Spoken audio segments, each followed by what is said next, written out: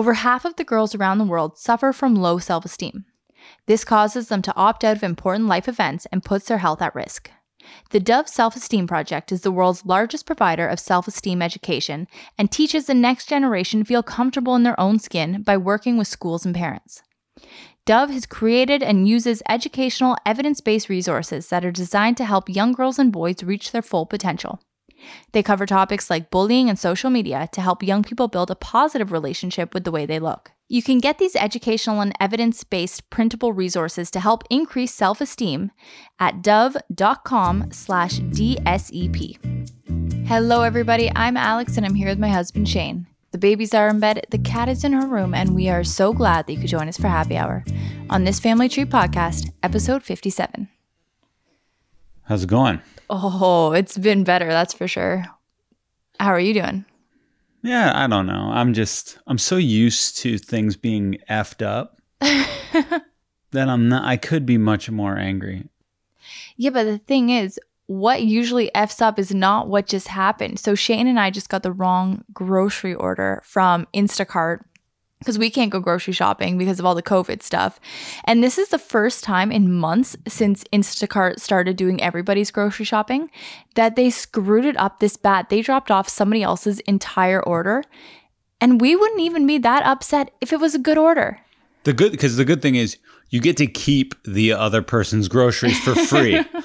But it was like 2 giant loaves of white bread. Giant loaves. And 18 eggs or 16 eggs. And 2% milk. We don't drink that. We do homo or coconut milk. And what else did it have? Oh, it had, I don't like pulp. So there was a big jug of orange juice with that pulp. But the thing that the other people got, our order, they hit the mother load. Oh my God. We had this hazelnut and cinnamon coffee. We got 3 bags of these beans from Fortino's. And it's the best coffee in the world. It's so good. And it's so good. And it's so hard to get our hands on because they run out of it so quickly. And you know, the 3 bags that I ordered tonight could have been the last 3 bags for the next 2 months. And these bozos got it. Yeah, so it's a bummer. And we also had a Seedlip drink ingredients because we have an exciting announcement about Seedlip. But I digress. Who is on this episode? All right, on this episode, we have Serena Kerrigan, or Serena fucking Kerrigan, and Wells Adams. You kiss your mother with that mouth? I do. So Adam Sandler, everyone.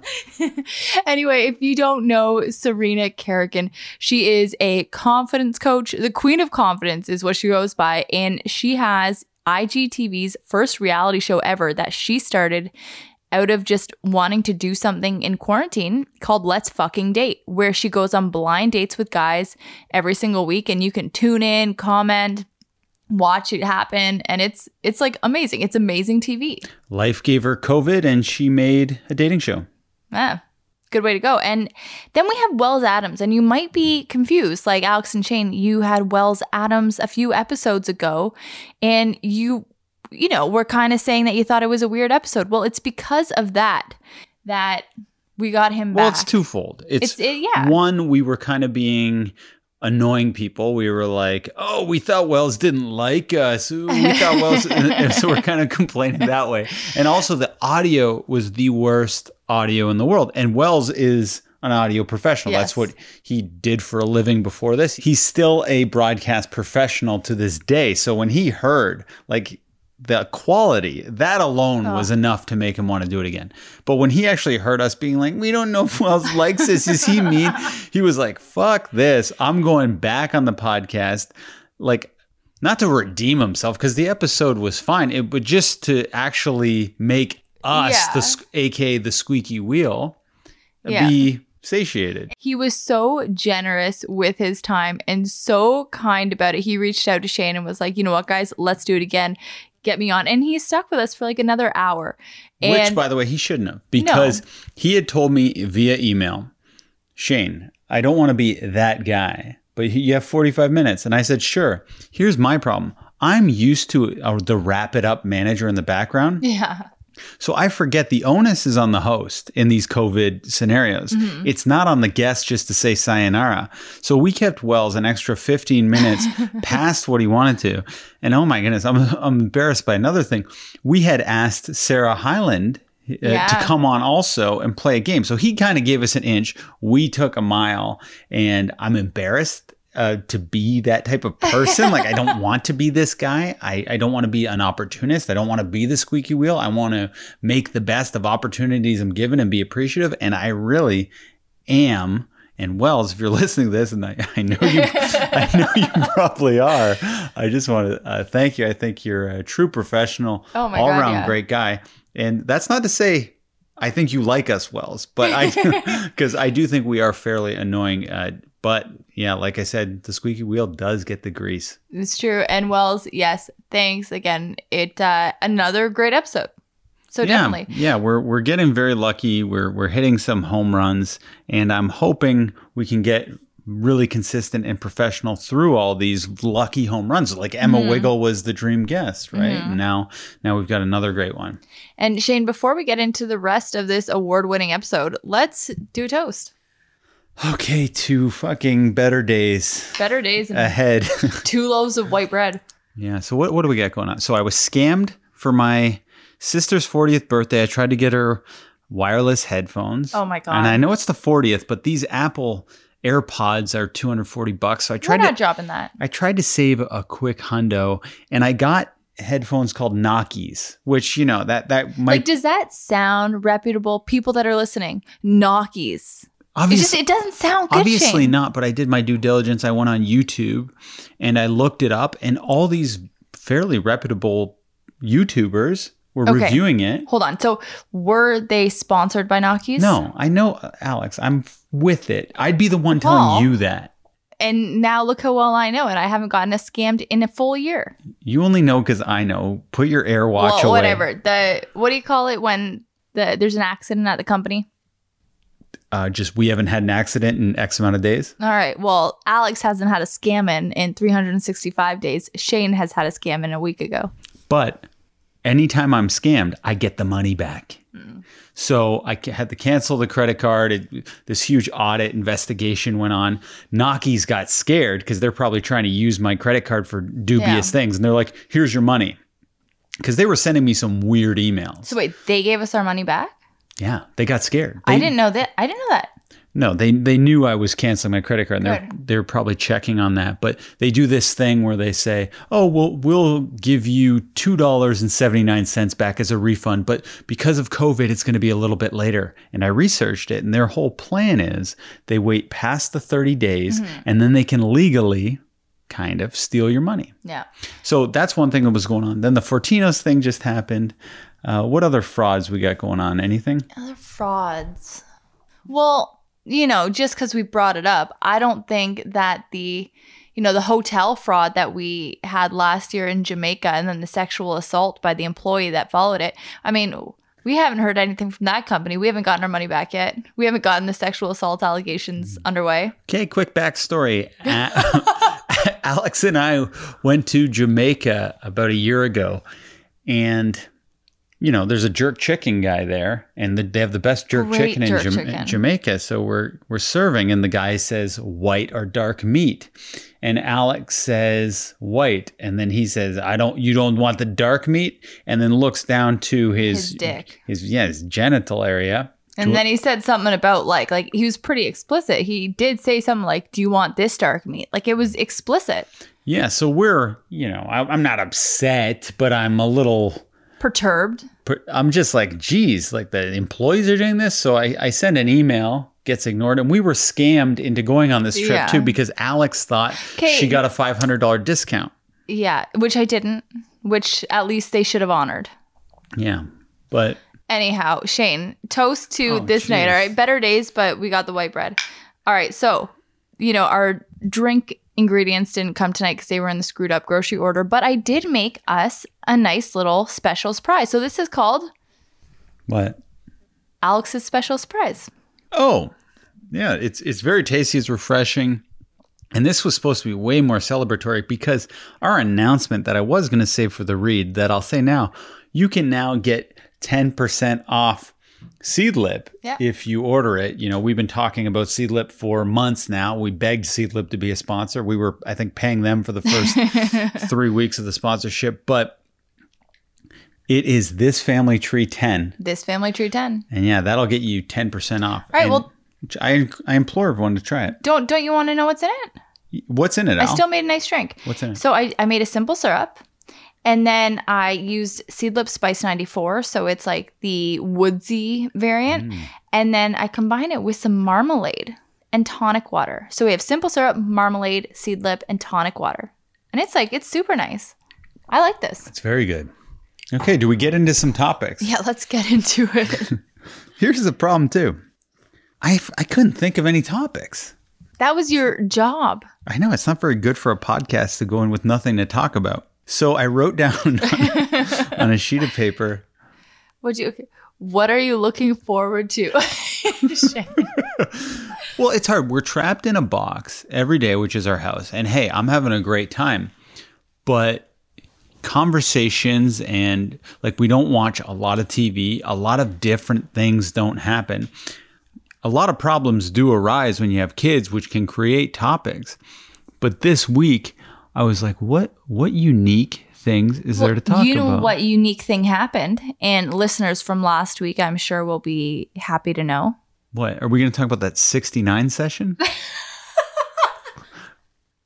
The joke being, of course, no one 69s, let alone a married couple.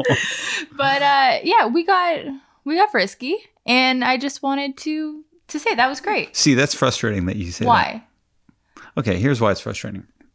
So when we got in the argument, when I walked up, I was like, hey, let's have sex. And as everyone knows, the argument we got into was you said we had a sexless marriage. You said that the type of friskiness that we did get into, you said that doesn't count. And you said other stuff isn't as important to you. So what we did was other stuff. But now it's acceptable? I don't get it. And this is confusing. Like, if you want something, like, that's fine. But actually tell me what you want and be truthful with what you want, because otherwise you're lying. Well, I think that it was the frequency of anything, the other stuff. Bull. That's bull. And Alex, I don't want to get upset on the mic, but we know that's not true. We both know that's not true.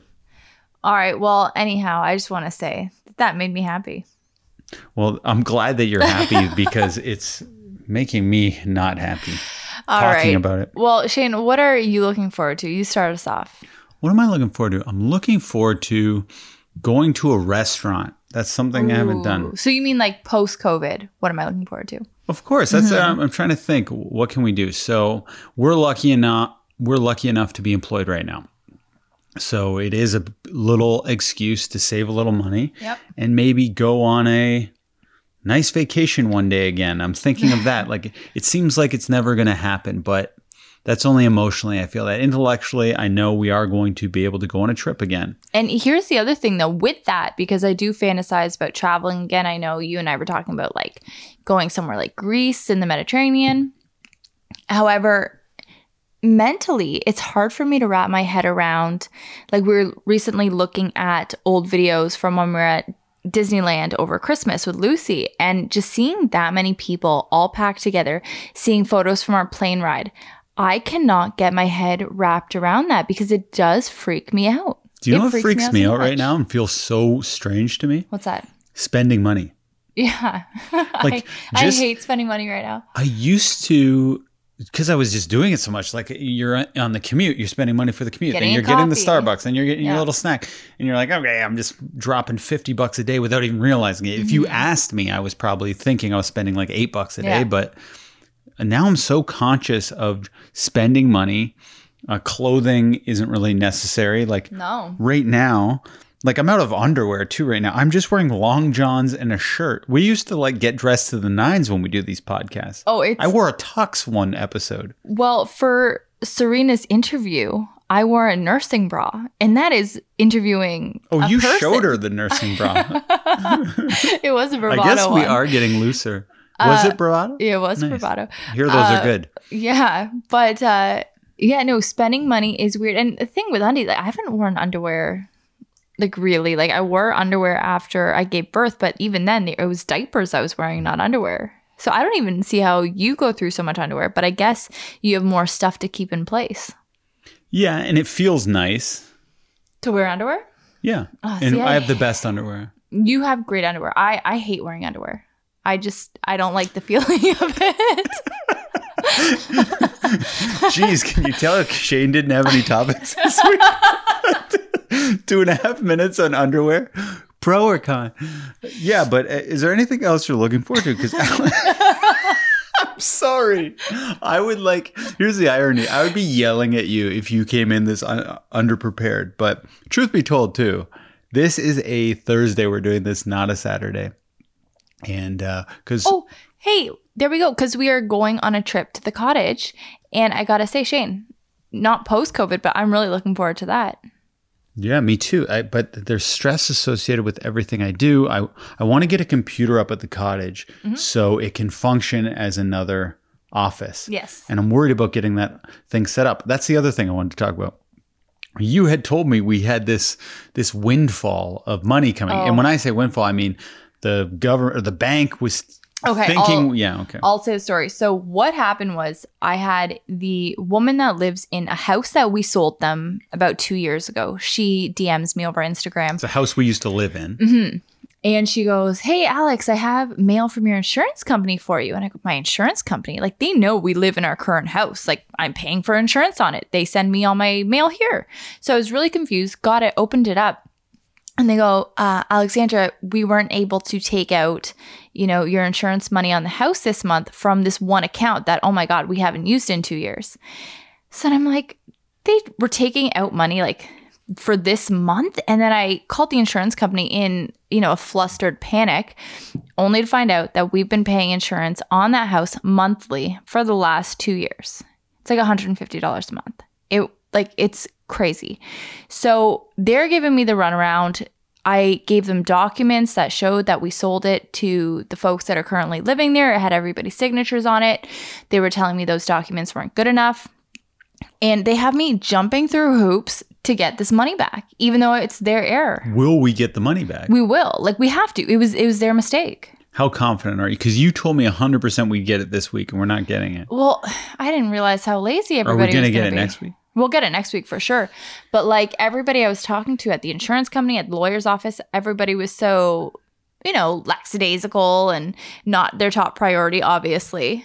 But no, it's coming. And that's another crazy kind of scammy thing that happened to us. And I'm wondering how many scams have gone on under my nose without me noticing, because I'm hyper aware of our bank account now. Because we're spending less, it's harder for things to kind of just fall through the cracks. Yeah, fall through the cracks. So check if you online banking, check it a lot, because there's little things you'll just be getting a $2 charge every month. And you think, oh, it's only $2. But now I'm calling the bank and like, what's this charge? What's this? Because I don't want any scams of any sort. And even something like you think, what kind of payment was this? Insurance payment? Yeah. You think that's a pretty big deal. Hundreds of dollars are coming out, and somehow they were able to do it without us even noticing. Mm-hmm. No, it's crazy. It's crazy and it's infuriating. But yeah, that's how our life has been this week. Which, it could be a lot worse. So a lot of people are probably rolling their eyes at the BS we're complaining about, because there are real things going on. And I always have to think of that. And that's what I do think about, because I feel like 2 years ago I would have been a lot more pissy right now than I am. Because we are healthy and I am happy. Aww. And that's it. Do you have anything else to talk about? No, I say let's take it to the interviews. Take it to the interviews. Okay, so first up, we're going with Serena Kerrigan, and she was a good interview. She was awesome. Very easy to talk to. I was kind of nervous to talk to her because I really look up to her on Instagram. And she gets me so pumped up about myself. So one of my best girlfriends, Victoria, months and months ago, she was like, "Alex, you got to watch this show. It's called Let's Fucking Date. It's on IGTV. This girl just goes and blind dates these guys every week. And you can kind of get involved by commenting. She reads your comments as she's going on the date. And it's this crazy thing. And she makes you feel so damn good about yourself." So I started following her. And then my girlfriend and I just started sending each other Serena stuff like every second day because it just, it pumps you up. She's like your best friend on Instagram. And she's a professional confidence coach, but she's younger than me. And 26. just and she's just got her shit together and she's very, very cool. So I was a little bit nervous today. She did say one thing I disagreed with, though. She was talking about how like friends are more important than marriage. Yes. You notice that part? Yes. And that I found to be a sign of a younger person. Because when you're 26, you feel like my friends are here forever. But in my experience, they ain't. It is that partner. But again, she's a child of divorce. I am too. So once that you're kind of burned by that, I guess some people's mentality is, like that can dissolve.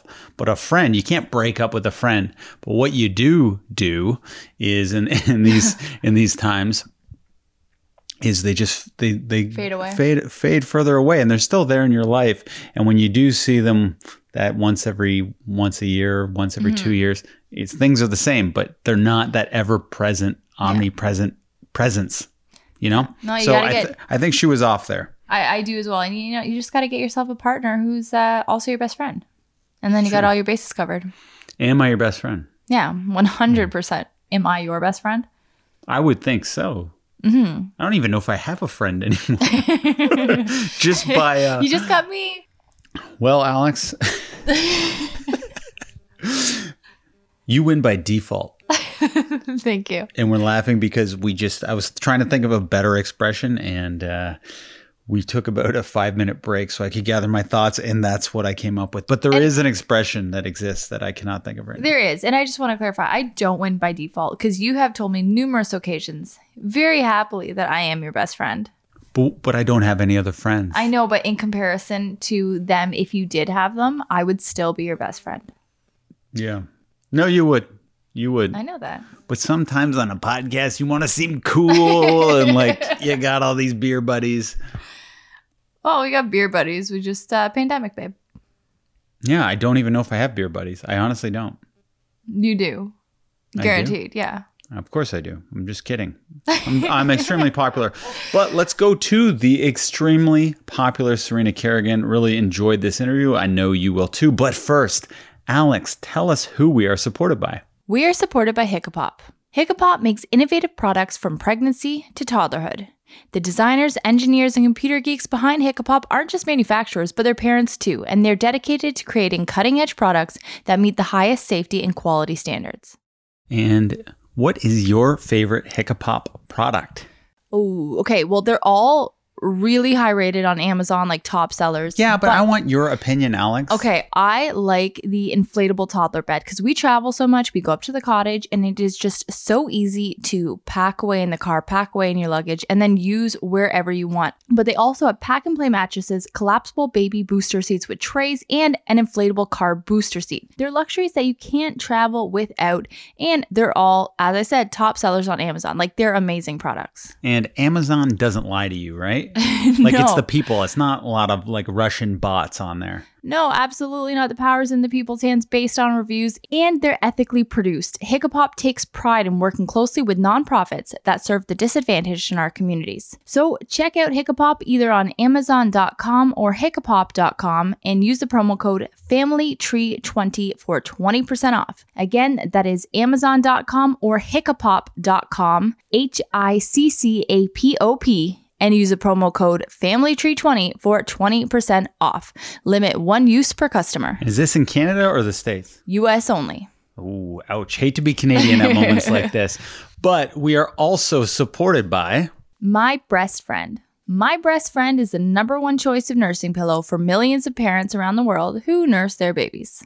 And breast is spelled B-R-E-S-T. Yes. Bet you didn't know that. When looking it up, you definitely want to make sure of that. For more than 25 years, My Breast Friend's patented wraparound design has supported people in over 40 countries and has been used in thousands of birthing hospitals to support successful nursing. When did the breast pillow come to popularity? Is it called a breast pillow? Nursing pillow. Nursing pillow. When did that come about? I don't know. I'm assuming that there's been some type of nursing pillow for the last I don't know, millennia since women have been nursing. My breast friend perfected it. Is oh that my right? God. Did they ever? I've been using it since Lucy, and it makes the biggest difference. I would get the worst like kink in my neck and strain in my arm, but my breast friend has been the pillow of choice for nursing mothers and lactation consultants for more than 20 years, who credit the pillow for helping them achieve longer and more comfortable feeding sessions than they thought were possible. It's simply the best, most supportive choice for successful breastfeeding. And you can purchase My Breast Friend online at buybuy BABY.com, Target.com, Walmart.com, Babylist.com, and Amazon.com. It's all over the place. So is this Canadian or American? Both. Oh, nice. There you go. There you go, Canada. But now let's get to our interview with Serena Kerrigan. Serena, thank you so much for sitting down with us today. I know it's a busy day. You got a date later, but we do really appreciate it. I want to know your job description. What would you at this point in your life consider that to be? Because I know you're a director, content creator, serial dater. So it's so funny that you mentioned that, because last night me and my mom were talking about this, how every time I'm on one of my dates, it's like I get kind of stuck because I wear many hats. Definitely a content creator. I've been making films since I was 15 years old, writing and directing my own movies in high school, college. Definitely a writer. I love to perform. I'm a performer. I'm a host. I'm a serial dater, which I didn't realize that was a profession, but apparently now it is. Why the hell not? And, you know, a part of my job that I rarely get to really showcase is actually that I'm a confidence coach, and that I have over 100 clients, predominantly women ranging from the ages of 14 to 60. Wow. And it's funny because, and this is why it was brought up last night. I was like, it's not something that I don't show my sessions, I don't showcase the kind of impact that I make. And that's kind of why I love it too, because it's such a sacred moment that I have with my clients, and having them change their point of view and their perception of themselves and their place in the world. And it's actually like the best thing I'm good at. Like by far of all the things I do, it's like confidence coaching is truly, it's my gift. Now, are you good at this, you think, because you've always been confident, or is it because at one point you were not, and then you knew how to overcome that and become good at being confident? I will start out by saying that everyone is born with confidence. It's not something that some people have and some people don't. It's just that, as we become older, and I'm saying like, when we're like 4 years old on the playground, like, and, someone pushes us, or like a little kid says they don't like our shoes, like we kind of brush it off because we don't, we're not aware. But then when we become more aware of our place in the world and, subscribe to these narratives of who we're supposed to be, whether, and women obviously have this a lot, are very pressured to, look a certain way, act a certain way, and end up with a guy because then she's suddenly complete. I think that's when we start to lose our confidence. And and also upbringing, who your parents are, the way that they speak to you, there's so many other factors. If you're the only, Black person in your all white school, there's so many things that will make you lose your confidence. And I lost mine. And I think it was when I got to Duke when I was a freshman that I was really sick of it. Like, I was just like, I hated that the perception of myself was so based off of another person's opinion, or the perception of an opinion. Like, not even that someone was like, you're not hot or cool. It was just that what I thought people were thinking about me. And I finally was like, no more. And I created this persona called Serena fucking Kerrigan, which allowed me to, project an image of confidence when I didn't have it. And not that I knew that in the moment, I wasn't that aware of why I suddenly wanted to be Serena fucking Kerrigan, but like something in me was like, no, like I'm a bad bitch. Here's my reminder to myself that I can walk into any room and like take up space. Yeah. And then eventually like Serena and SFK kind of became the same person, like mesh, even though I like love to play with her as a character and write for her.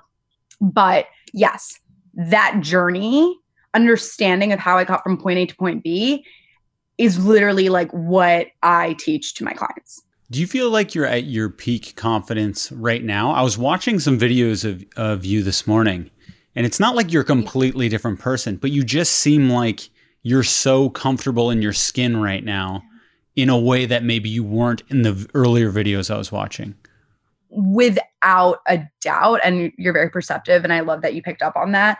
I think that, so much of my self-worth was tied to attention from men in college because I didn't have something of my own that made me happy that only I was in control of.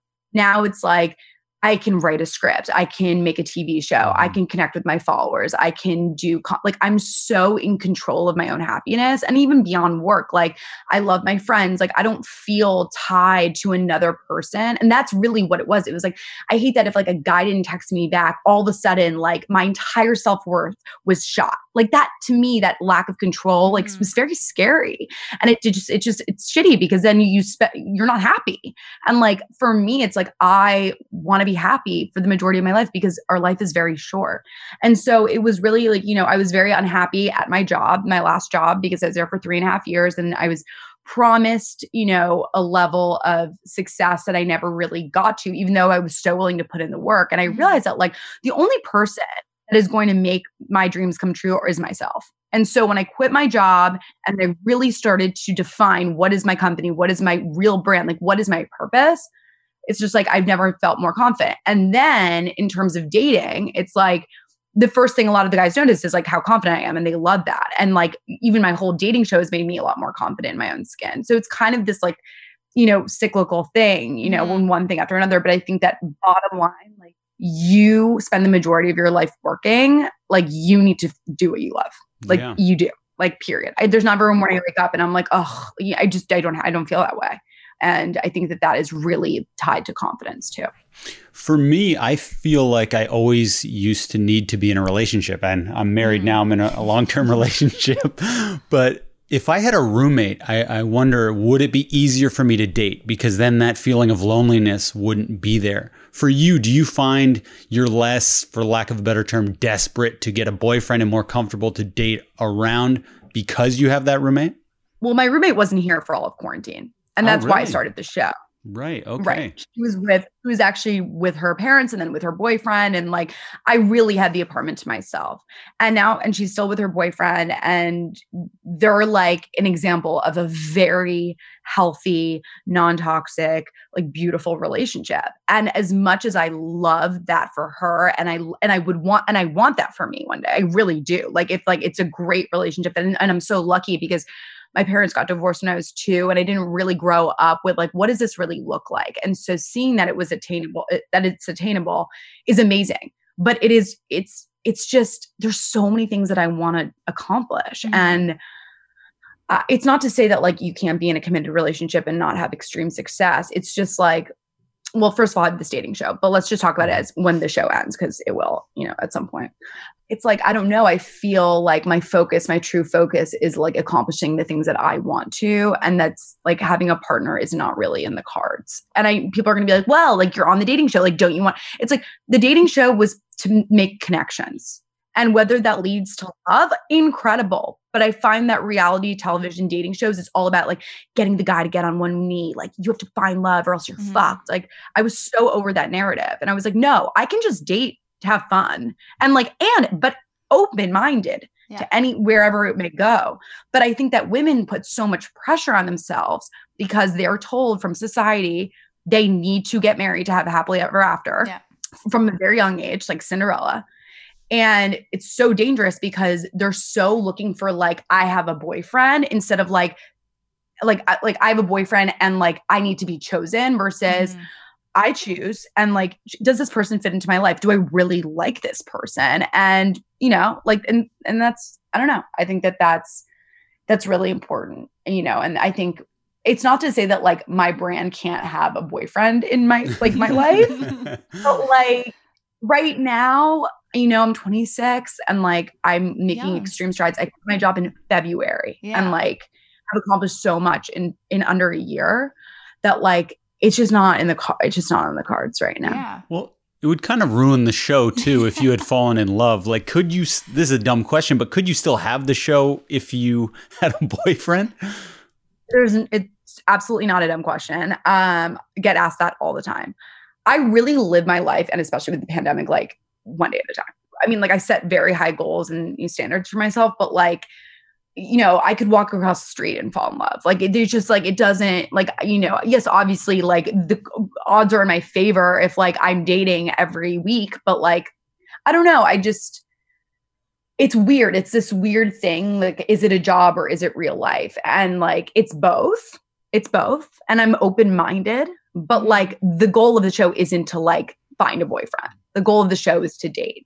And a 30-minute date on Instagram Live, like, what, you think I'm just gonna have a boyfriend right after that? Like, no. But it's a great way to like meet people that I normally wouldn't have. And that was what was the great thing about the pandemic, is like I was stuck in my apartment. My roommate had left. I felt really alone. I felt really like, not even just in terms of like a relationship, but like I wanted connection. And I was like, this is such a great way to meet people. And that's why the men that come on the show, it's a blind date. Because I feel like we go into dates with so many preconceived notions about who the guy is before we even get there, whether it's on an app or, you know, you're introduced to your friend. And so I met so many great people. And by the way, like so many guys from season 1 come on the after show for season 2 and tell me what they think. And I'm friends with a lot of these guys. Were they the guy for me? No. Were some of them are like in Miami, it's like never going to happen? Sure. But it's like, that's the thing. It's like making connection is just as society, sorry, I'm talking so much, but society places a premium on marriage the way it doesn't other connections. So people are like, oh, like, aren't you looking for love? It's like, why can't I say I want to find a connection? And that's just as valid as a relationship leading to marriage. You know, like if you think about the institution of marriage, it's like, it's a government thing. It's not like it's a piece of paper. It's a legal thing. It's not like there's so much emphasis placed on it. And what I'm trying to teach young girls and my audience and my clients is that like, friendships are like, I would even say even more important, because you'll have friends your whole life. So that's really, you know, the show. I think that's so good. And I actually had a question. So in regards to your success, because obviously you're super successful, you are confident and you are doing so much. And that's maybe why, you know, having somebody with you like as a boyfriend right now wouldn't really be in the cards. But do you find that men, even before the show and on the show, are emasculated in any way by your success? Oh, 100%. Yeah. Like, and I think that that's why like it's like a known thing that like, so a couple of weeks ago I had 2 23-year-olds on the show. I'm 26. Right. So they were like, I had 2 20-year-olds because you have to subtract 3 years. And like, it was just like, you know, the first one got really insecure and then was like kind of like just like not nice. And the second one, I mean, it was like a baby. Like, and so yeah, 100%. Like if I'm in a relationship, it's gonna be a guy in his 30s, already successful, already like feeling good in himself.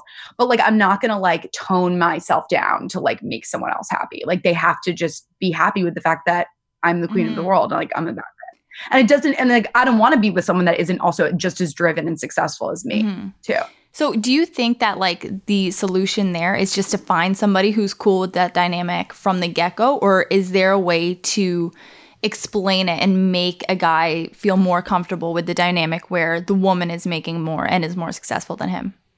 I don't necessarily want to be in a relationship where I'm more successful than the guy. Yeah. And that's why, like, I don't want to, I've been in that relationship and it's like, it's not good. I understand that men like are natural born hunters and they have to provide, like, I get that. Like, and I don't want to emasculate a man. And I think that the thing about my persona on Let's Fucking Date, it's like I'm performing, like it's a show. So asking about like who they're fucking in the first 30 minutes of meeting them. Like, come on, I wouldn't do that on a real date. So I think that like meeting the real Serena on a date, like I'm much more like soft and calm and the true me. And I also like would really prefer them to not see my Instagram before, because they think that that's who I am. And like, it's a heightened version of who I am. So I wouldn't tone myself down because I don't really like, but I'm not ever going to tone my success down. That's just, I work hard for it. I have nothing, but in terms of like, you know, like I let them lead. Let's put it that way. Yeah. I let the men lead. Yeah. No, you got to give them a little bit. But in regards to relationships in general, you know, I think of female friendships and female relationships, and they can be toxic as anything, I find, especially when you start to gain a little bit of success. So from your path to just Serena Kerrigan, then to Serena fucking Kerrigan, and now to Serena, the Queen of Confidence, have you lost female friends along the way? Oh, 100%. Of course. But like, that's normal, right? Like, I mean, I think actually like the biggest like fall off was from high school to college.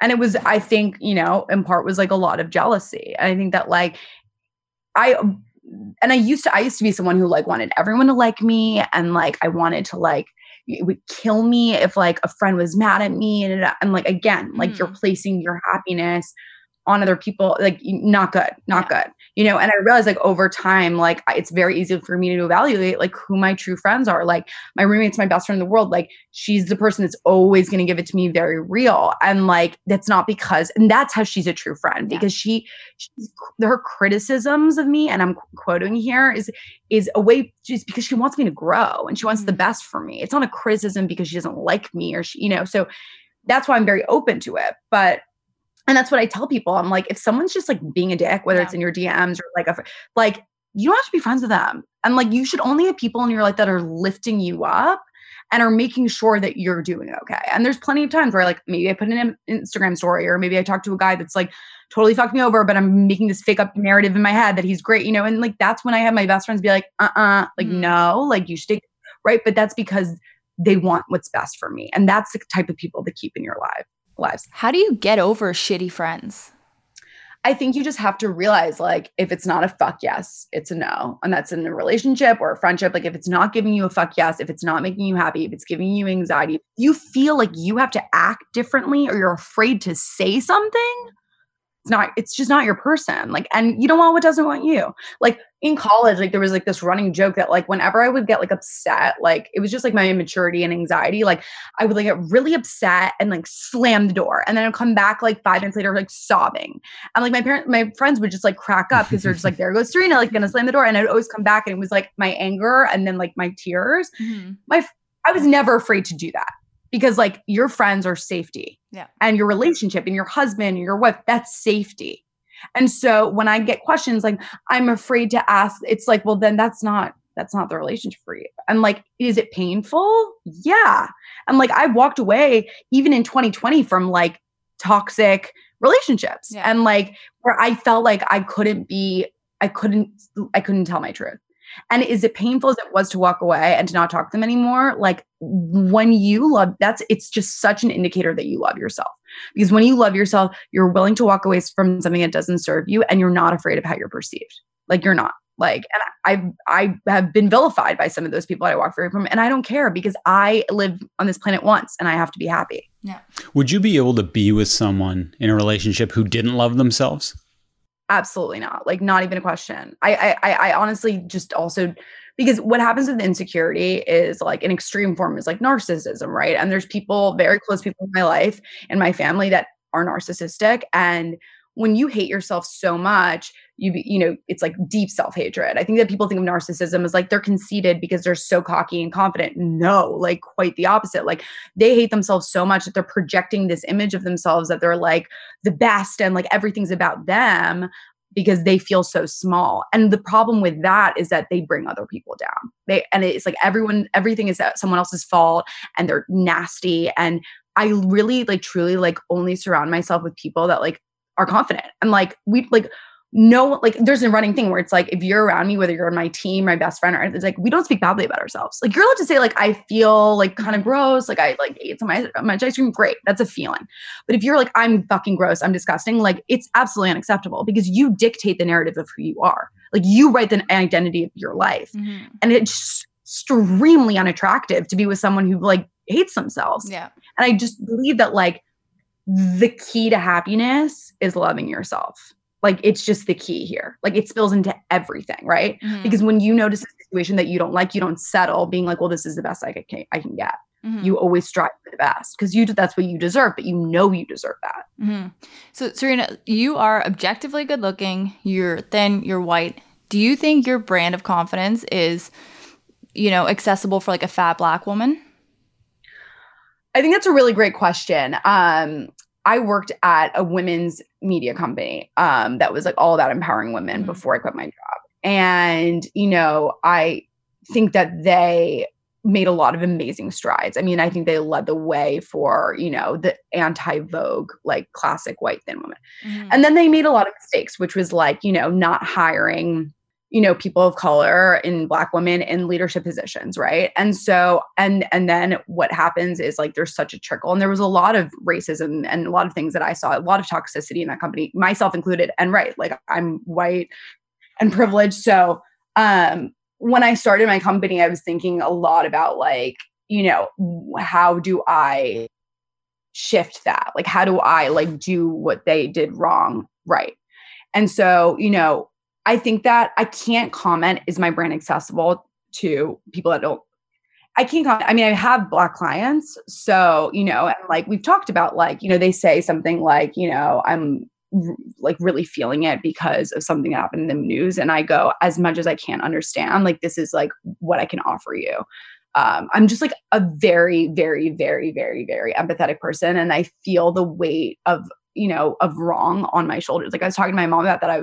I said to my mom, I was like, I'm so angry. And I'm not forgetting the question. I'm going to answer. Not like my Pence. I'm not like I will answer the question. But like I last night I said, I was so angry. I was like, why aren't every celebrity influencer like talking about voting and like telling us who they're voting for and being so honest? Like, it just bothers me because it's like these are the lives of people. Like, this is life. This is human life, and like, if Trump wins, will I be affected? Most likely, like a little bit, but not really. Like, I'm very privileged, so I probably won't be, but that doesn't fucking matter. Like, it's, it angers me so much that our people are born into this world and at some point they realize that they almost have a disability.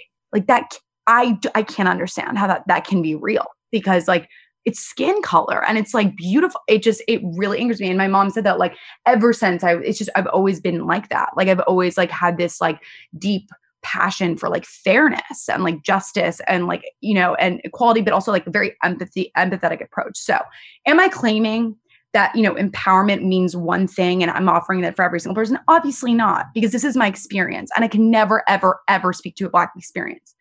I can't, but I'm very passionate and I listen and I learn and I try. And whether that's representation, for example, like the lead producer of Let's Fucking Date is a Black woman. The head of my PR is a Black woman. My managers are Latinx women.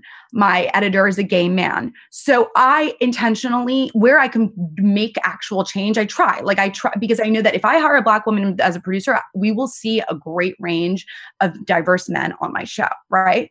So that's why you have to hire at the top. So I don't know if that fully answers your question, because I don't feel like I can be the one to answer it. But what I can do is say, like, I believe that the way to be confident is having the relationship with yourself and talking to yourself in the mirror. And that can apply to anyone. And you're right. Like, there's societal factors that, like, regardless is if you like love yourself, you go out in the world and like people hate you. But that's why having that relationship with yourself, nurturing it and being your best friend and biggest advocate in a world that sometimes people aren't, that I think is really like what will lead you to happiness for the most part. Yeah. In your experience, how much do you think the way we look and our looks are tied into confidence? In other words, can you feel like, oh, I don't feel like I look good, however, I'm still confident? Or should we just say, hey, I do believe I look good, even if we begin thinking we don't? So the reason why we don't think we look good is because of a narrative that white men have oppressed us with. It's not real. Like, what is beauty? First of all, beauty comes from within. Mm-hmm. Beauty comes from, I met so many quote unquote hot guys that are fucking awful, so unattractive, like whatever, because it's about your personality. It's about your goodness as a person. Like, think about all the people you've ever met in your life. Like, you don't really remember what they look like. You remember the impact that they made on you. How did they make you feel? So, and I know that's like, like so easy for you to say you're beautiful. By what standard though? Like, you guys are saying, well, you're an attractive woman, but like, who made that up? A white man. So it's like, I think that beauty comes from within. And like, that's why like seeing someone like Lizzo take this, everyone can objectively say like Lizzo's beautiful. Why? Because yes, she's a beautiful body, sure, but it's also because Lizzo's an amazing personality. That's what it is. Mm-hmm. And I've never been, and that's why people are like, what's your type? And I'm like, personality. I don't give a shit what you look like. Like, are you going to make me laugh? Are you driven? Are you funny? Are you happy? Like, that's what I care about.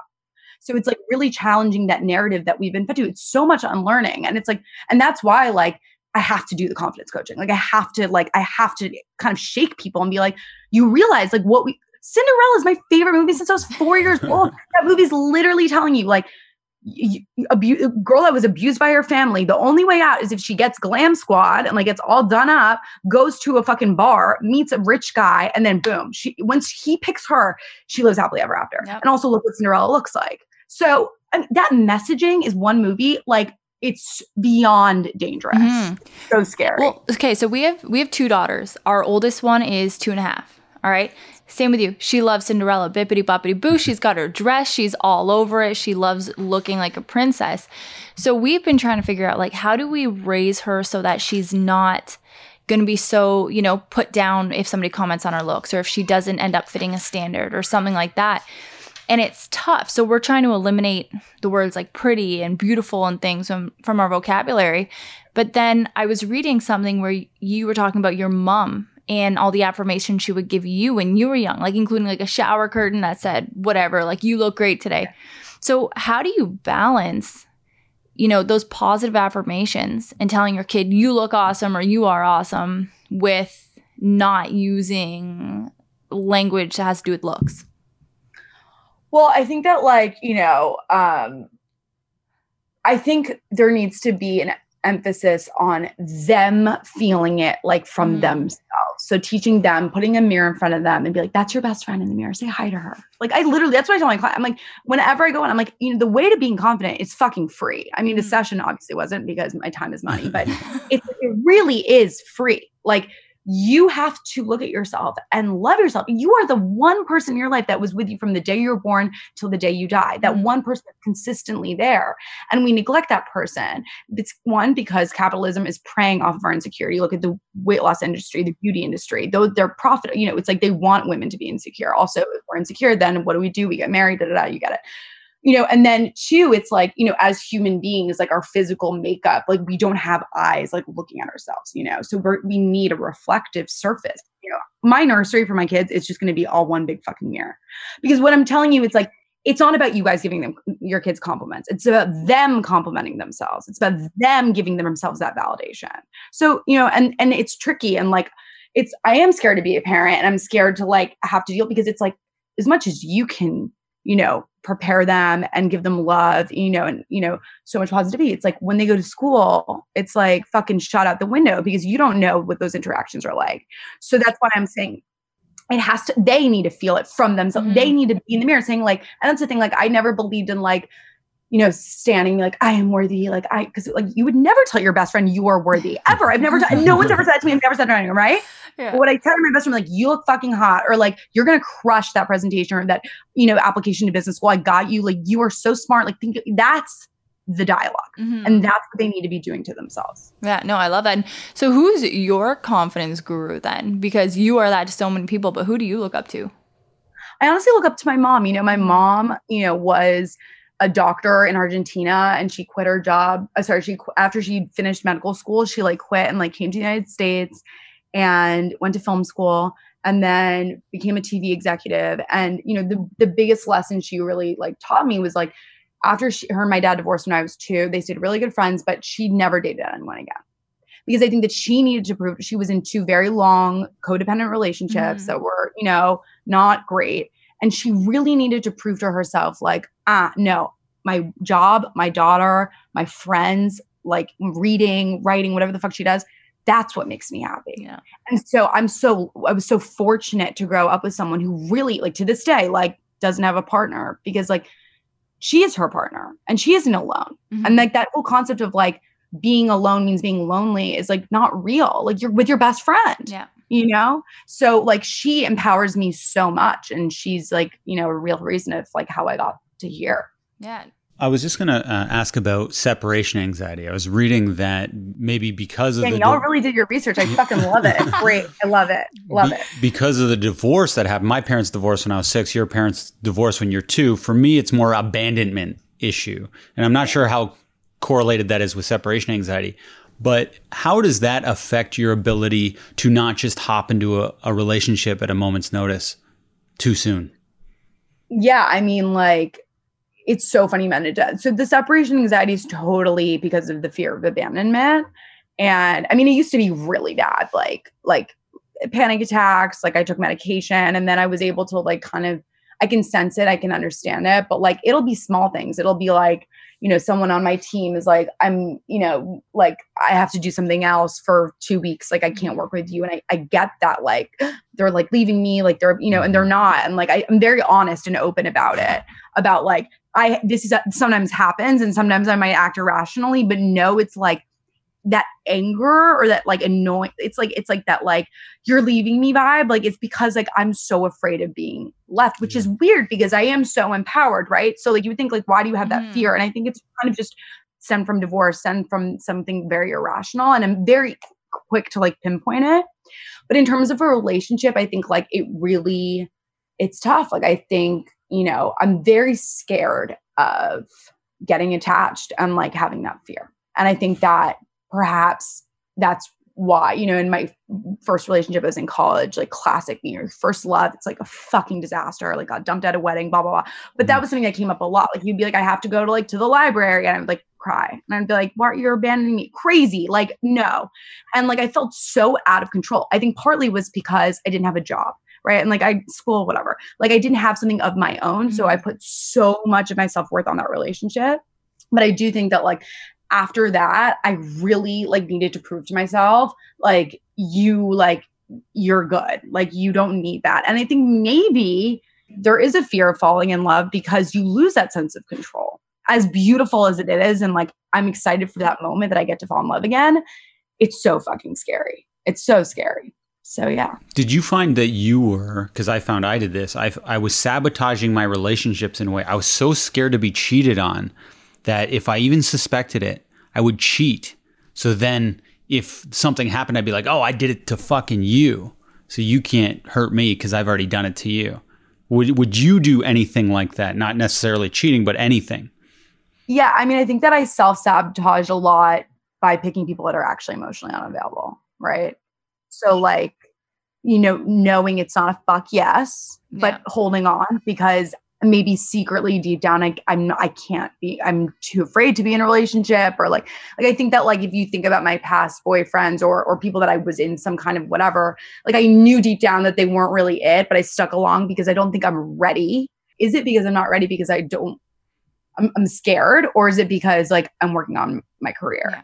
And I will say like, potentially like the whole, like I'm my career, like goals, like whatever, like is a front for the fact that like, I'm just scared to like be open and be ready for a relationship. Damn, this got real, y'all good at what you do. Okay. But yeah, I agree. I think that there could be a degree of that.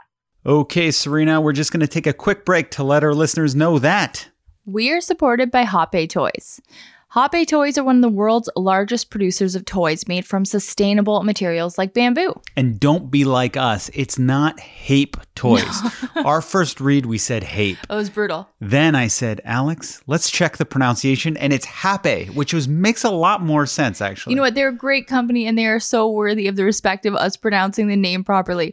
All of Hoppe's toys are designed creatively and are eco-friendly. They meet and exceed the strictest international standards for quality and safety, made from products like bamboo, recycled cardboard, organic inks, and water-based colors. These are the good toys, in other words. Yeah. This isn't the crap that your aunt buys for your daughter and then you just got to act like you like it and throw it out. This is the stuff you keep forever. Yeah, you're not hiding this in the closet, and it's a brand that you can feel good about.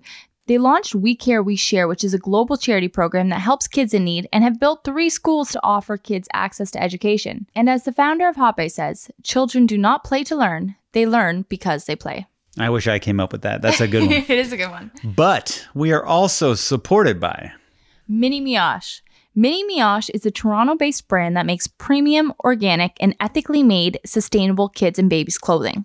They use GOTS certified organic cotton and low impact and non-toxic dyes. And I know this is just clothing for kids, but this is high-end fashion. Oh, it is high-end fashion, and it's, you know, the best basics, timeless pieces for your wardrobe. And if you have more than one kid, you know they're going to get handed down to the next. It doesn't matter, girl, boy, everything's pretty gender neutral, and the quality is just so high. It is. In fact, there is a dress Lucy has. It's like that pink purpley color dress. Yeah. She wears it in the day, and it's now her pajamas. It is her favorite dress, and then it's going to be Betty's favorite dress too, probably. Oh, what if it was in my size, it would be my favorite dress.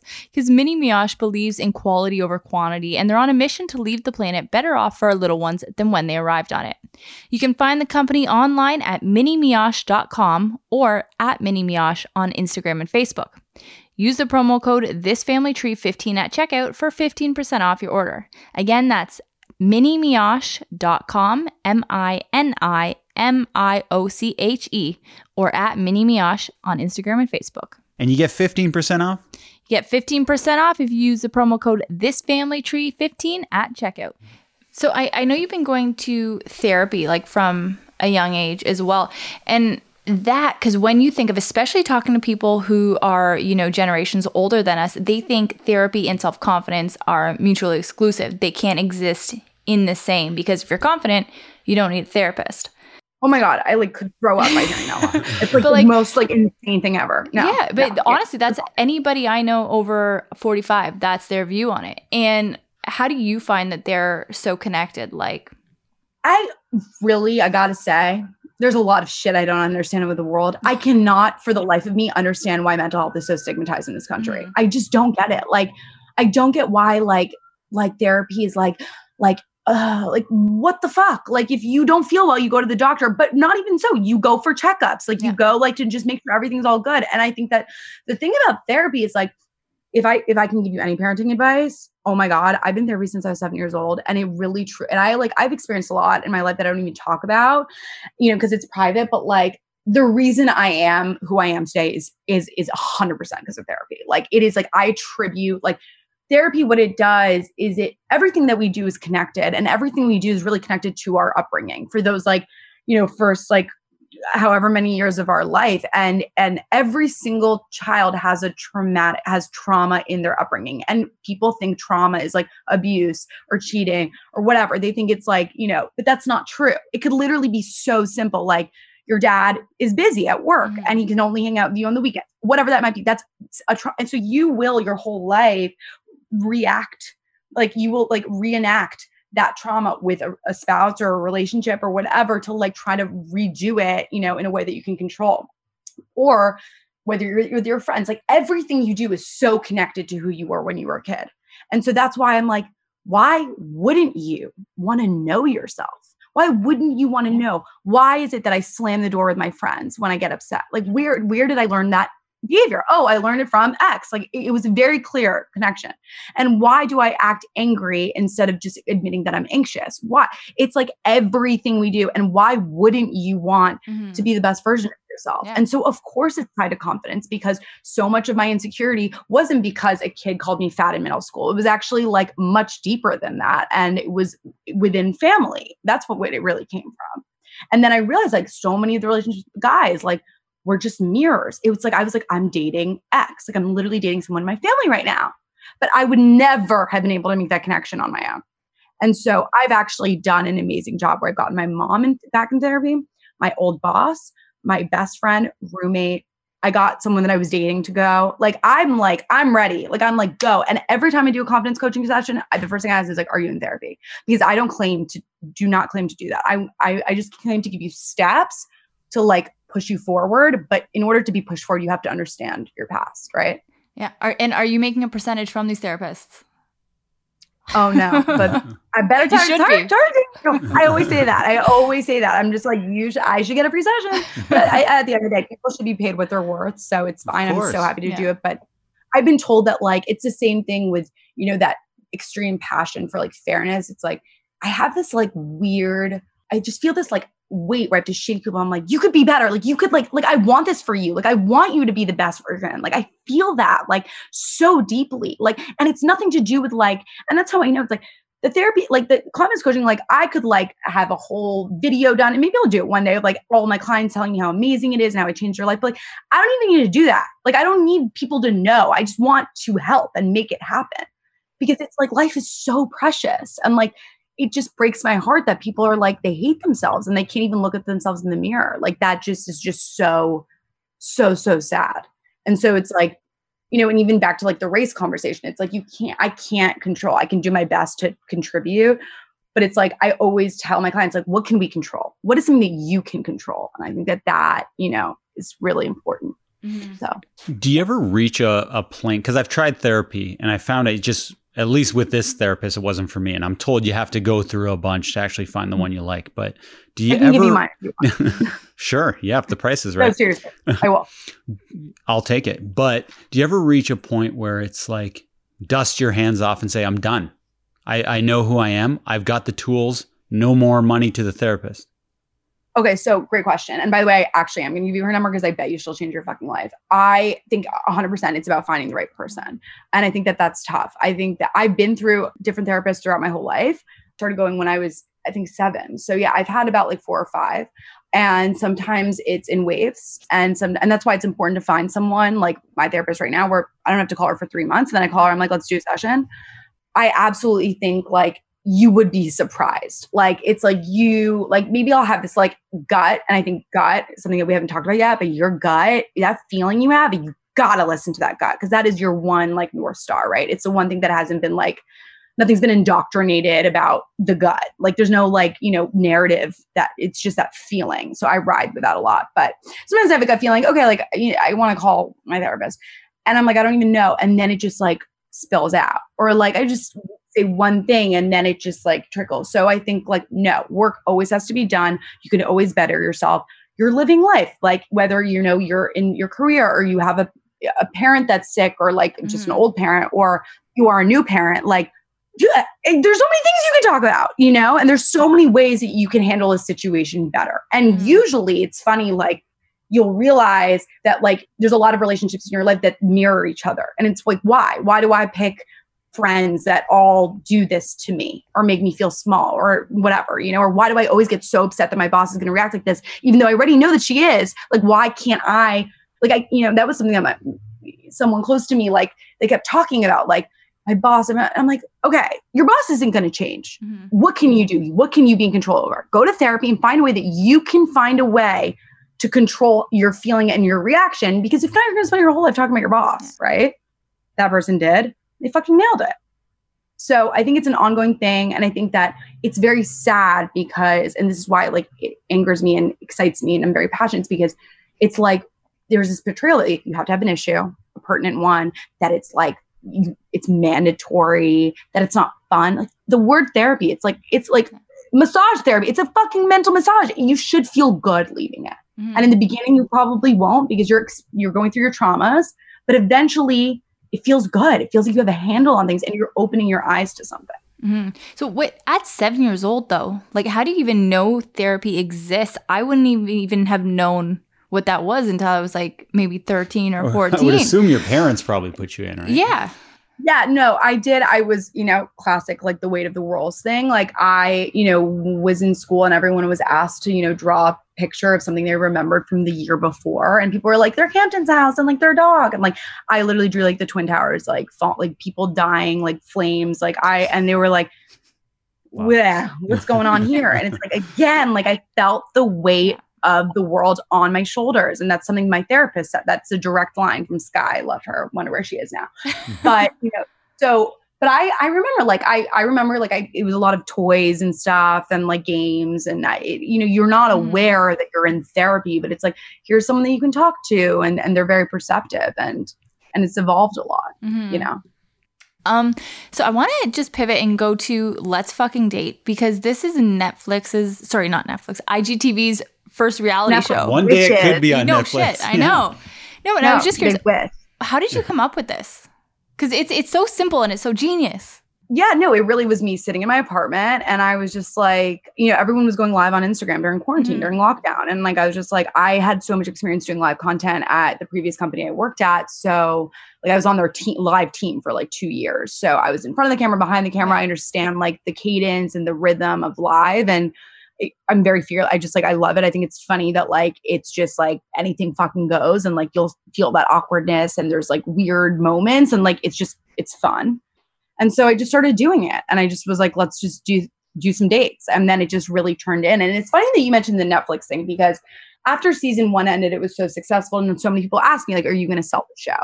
And the reason I didn't was because, one, I love the live capability, I love the comments. Like the audience is hilarious. Like, yeah. the show. They are literally like, they play God. And then, another reason was like, I wanted full creative control of the show. I wanted to be the one hiring people. I wanted to decide the marketing but because people asked me that, I was like, I want to prove that you can have a full-blown TV show that feels high production value, that feels really real, on Instagram. No one's done it. Let's do it. We spend all day on Instagram. Why don't we have a show there that we actually want to tune into and that feels real? And so that was the intention with season 2. So I like that you said that, because check. Yeah. Well, are there any limits? Because I think about like first dates and things, and I don't know if I have many limits when it comes to that. I know I didn't on our first date, but like, do you have any things that you wouldn't talk about, wouldn't do on these online live dates that tons of people are watching? I actually think that there's a lot of things that it's the opposite. It's like, there's so many things that I'm willing to dive into fearlessly versus like, if I was meeting them in person, I probably wouldn't like talk about like their exes or like what sex position they, right? It's like, that's where the show comes in. But I think that has showed like, you know, how confident I am and how women should be. And it's like, if a guy says something that they can be like, no, wait, what did you say? I don't really like that. Or, you know, that they have control, that they are in a position of choosing and like dictating, you know, like how things go. I think that's super important. I think the limit is like, I'm not with them. You know, I can't see how they interact within the larger world. And like, we can't have sex, but I think that's a good thing because it's all about conversation. Did your popularity did you notice a huge spike since quarantine and this show?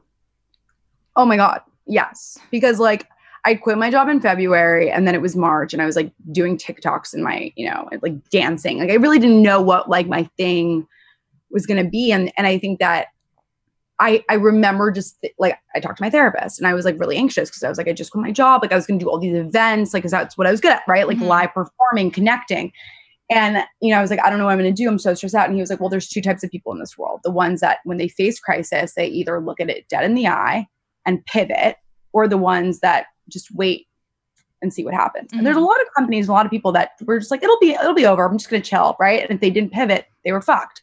So I'm like, I was like, great, I'm pivoting. I'll figure it out. And I just like kind of threw a lot of things out. But I remember I was like, I felt like there was this, and I still feel this way a little bit, but especially then, like I was on this like ticking time bomb because I was like, I have everyone's attention on me. Everyone's at home. I don't know when this is going to end. Got to put out content. Like this is the time, you know? So yeah, like I fucking soared. I mean, it's night and day and I'm like, it's amazing. But it's like, I also really found my niche. By the way, if you would have told me last year that I was going to like get my big start having a dating show on Instagram Live, like during a global pandemic, I literally been like, I think it's time for some therapy. Like, let's talk this, let's unpack this. Right. Like I was like, what the fuck? But it totally makes sense given like, you know, the trajectory of my career and my life. Yeah. Oh, sorry. I had the question. It flew out of my mind. It was a good question too. That's right. Well, ask when it comes back. But I'm just curious, tonight's a date night, you know, big night. You're going live, not just on date, but you are like attending your date with 10,000 other people who are viewing. What do you do for prep? Like you don't have to shave your vagina because you're not seeing them in person. So I'm just curious, like what are you doing? You don't put on perfume. I'm saving my nice perfume. I'm wearing a nursing bra right now. Like there are some benefits to online dating. Well, I don't know if you've seen the past episodes, but I wore a fucking like ball gown last week. It's amazing. So like, I don't really, right? Because I was like, well, I wouldn't wear this on a real date, so I can just wear it at my home. I think prep is like, I actually have like hair and makeup coming in 15 minutes. I start really early because the light goes down and we need to get photos, obviously. I really just do hair and makeup.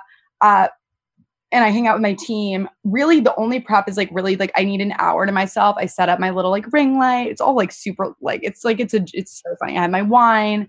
And I really just like, it's really like the first like 15 minutes leading up to it that I feel a little like, we just like get this over with. The second I'm live, I'm there and I'm in my world and it's great.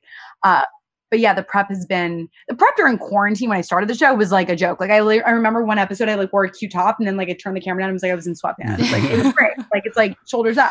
It's amazing. But I think like because, you know, this season I really wanted it to feel like a real show. We put a little money behind the way I look too. Speaking of money, that's what I wanted to ask you about. You live in New York City, correct? And in the YouTube video I was watching, it was saying that you pay $5,000 a month for rent. And I almost went to the washroom in my pants just hearing that. Do you feel like during this pandemic, you're almost just wasting money living in such an expensive city? And you are like, you know, you're making quite a bit, I would assume, with your popularity being so high, but a lot of it's going to rent. By the way, that number is split in half because of my roommate. So it's not just, you know, still so high. I know. So it's so interesting that you asked this because so many people left. So many people left New York. I've been here since March. Like I've been here since the beginning. I mean, I've been here since I was born. Like this is my city. I think that, you know, it's funny you mentioned like this weekend is the first weekend I'm really like taking off. Like I'm going to Long Island, like to a really like spa retreat, like Hamptons, like nature. Like I realized it was taking a toll on my mental health, but it's like, I think anyone who wasn't born and raised here would be like, I've seen them. They've all left. They've gone to Florida. They literally are out. Like it's like when you were born and raised here, this is all you know. And like, I'm so lucky I live in a beautiful apartment with my roommate and like there's space. We have 2 bathrooms. Like there's enough. My team is here. Like it's not like, I think that I'm in a very fortunate place, but like my parents are here, like they're uptown and like, I love the energy here. Like that is what I feed off of. I feel like, you know, I was thinking about moving to LA last year before all of this. And like, I just it wasn't fast enough for me. Like I'm moving at a very fast pace. I like getting 50, 100 things done in a day. And I don't know. I just can never leave this city. Like, is it ridiculously expensive? Absolutely. It's absolutely horrific. It's a shoebox. I hate it. But like you're paying for living in the best city in the world. And I know you don't cook. So how much is your Uber Eats bill per month? A big thing about me is like, I write my goals down. So in 2019, I was like, I'm going to quit. And I write them like, I'm going to do this. I am this. Like you write them out like it's the narrative of your life. So I was like, I'm quitting my job. I'm going to start freelancing. I'm going to create a popular video series. And I wrote like all these things. And then in quarantine, and I obviously hit all of them for 2019. Then in quarantine, I wrote another one. And then I have like life goals. I think it's everything. You write exactly what you want and nothing is too realistic. So it's like, if you want a fucking house in the Hamptons, if you want, you know, to be on the cover of Vogue, it's going to happen. So one of those things was I'm going to be a better cook. And then I like laughed because like a month later I was like, well, I guess this doesn't always work. And now, but it did. It worked. It just didn't. And that's why it's so important to not place a time crunch. Like you know, who knows? Vogue might happen when I'm 90, but it's going to fucking happen. It's like, you know, it's 100% work. So just do it. You can manifest anything you want if you put out positive energy. But the cooking thing, I got an air fryer and I learned about Trader Joe's. And those 2 things, like I can make salmon. Like I can do it. Like it's great. So has Uber Eats been cut out of your life? For the most part. It's like if I'm going to eat, like I'll go out to a restaurant now. Oh, okay. And yes, I'm cutting down. I cut down my spending a lot because I have to pay people. But like an air fryer is the best invention known to mankind. I'm like, going to look that up. I know. You don't know what an air cook. No. My mind is blown. It's literally a microwave that's just like an oven, but like it air fries the food in a way that's crispy. So you can put like a frozen piece of salmon in there and it will cook like it's fresh. Like that it sounds amazing. But everything in there, broccoli, salmon. You can put like just like fruit and like make. I can't. Like I keep going. All right. I had a question about intimacy. So you're dating on this show quite a bit. Do the lights ever shut off and the show shuts down? And have you been intimate with any of the people you've dated? And I mean, in any way, like have you had maybe a sneaky, safe COVID meeting or a face? You guys are good. You guys are asking the hard hitters. Or a FaceTime maybe where that's not being recorded. After season 1, there was one of them that I went on a date with in real life. And this is why I think virtual dating is so amazing as like the first date, because when you meet them in real life, like you're already comfortable. Like you've already got, like you already like, I feel like you know each other and like you're kind of screening them, right? Because if you don't have a connection on FaceTime, you want to have a connection in real life. And I think that's very important. And it saves you a lot of time, money, energy, COVID, whatever. We met and like, it was great. I felt like it was a friendship. I didn't feel like it was like, you know, a real, like I didn't really feel that chemistry, but it was good. I mean, and you know, it's hard to have intimacy here now. It's like, it's difficult, like COVID and, you know, because of the show, I'm not exactly like dating outside the show. I'm trying to just keep it, you know, because it's hard work. So, yeah, it's tough, but it's like, you know, like, I don't know. There's just like, I think that all of us crave intimacy in different ways. And I think like physical intimacy, of course, like I miss that, but like, I don't know. I feel fulfilled from the other relationships in my life and my vibrator. Let's put it that way.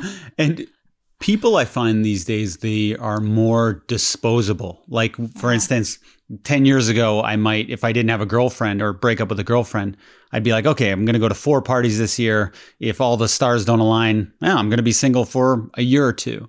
But now with Tinder and the advent of all these dating apps, seems like not as big of a deal if a connection doesn't work out with someone. Because like, oh, Well, Yeah. this person's an 8 out of 10. The next might be a 9.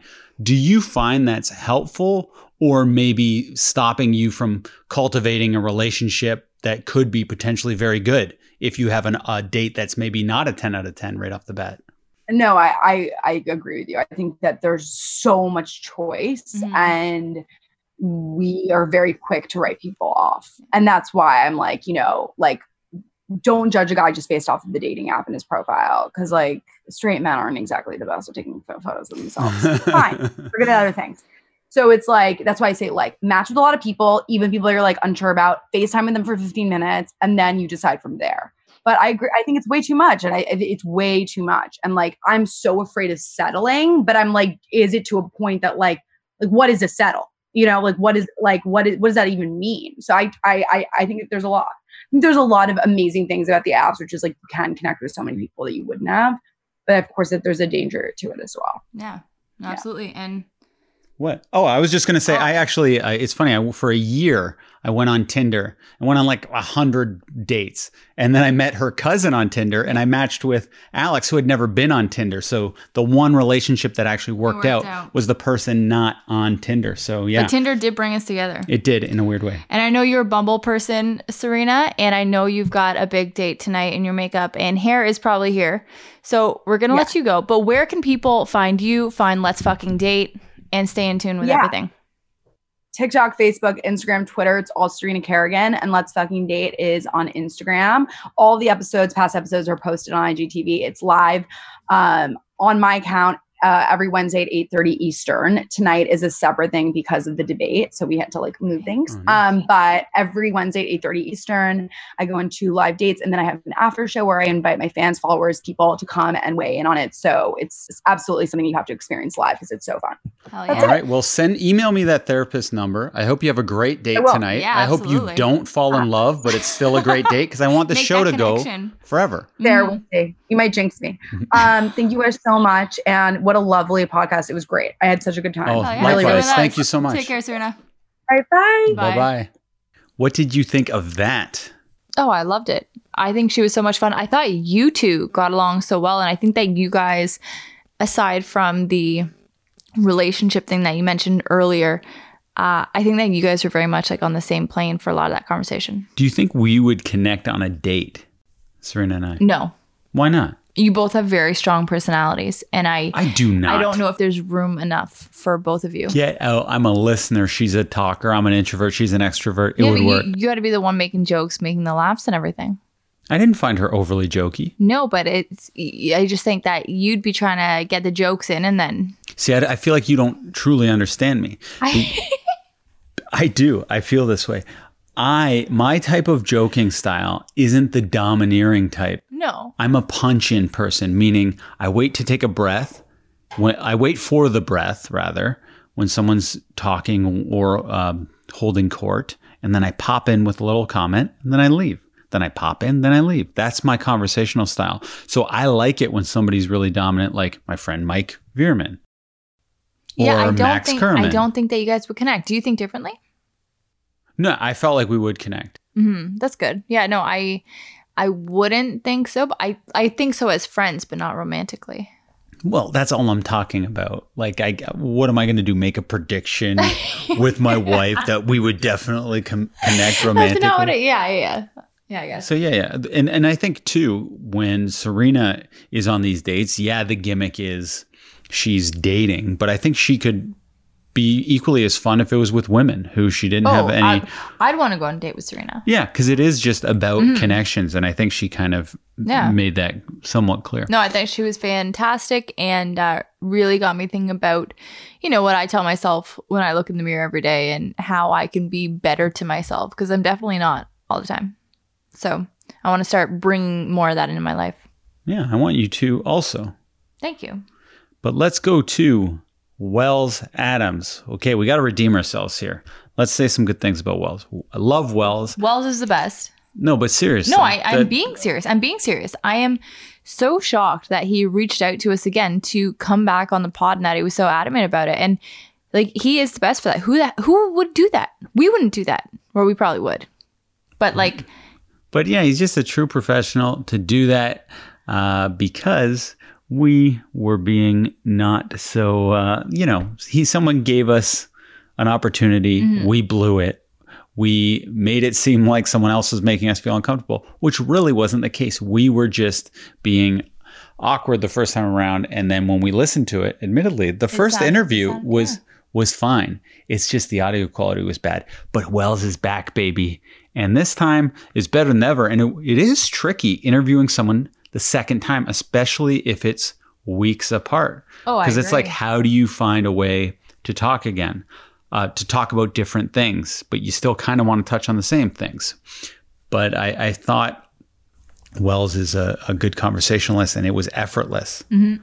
No, he's the best. Let's get to it. Now, let's get to that interview with Wells Adams. But first, we are supported by Routine.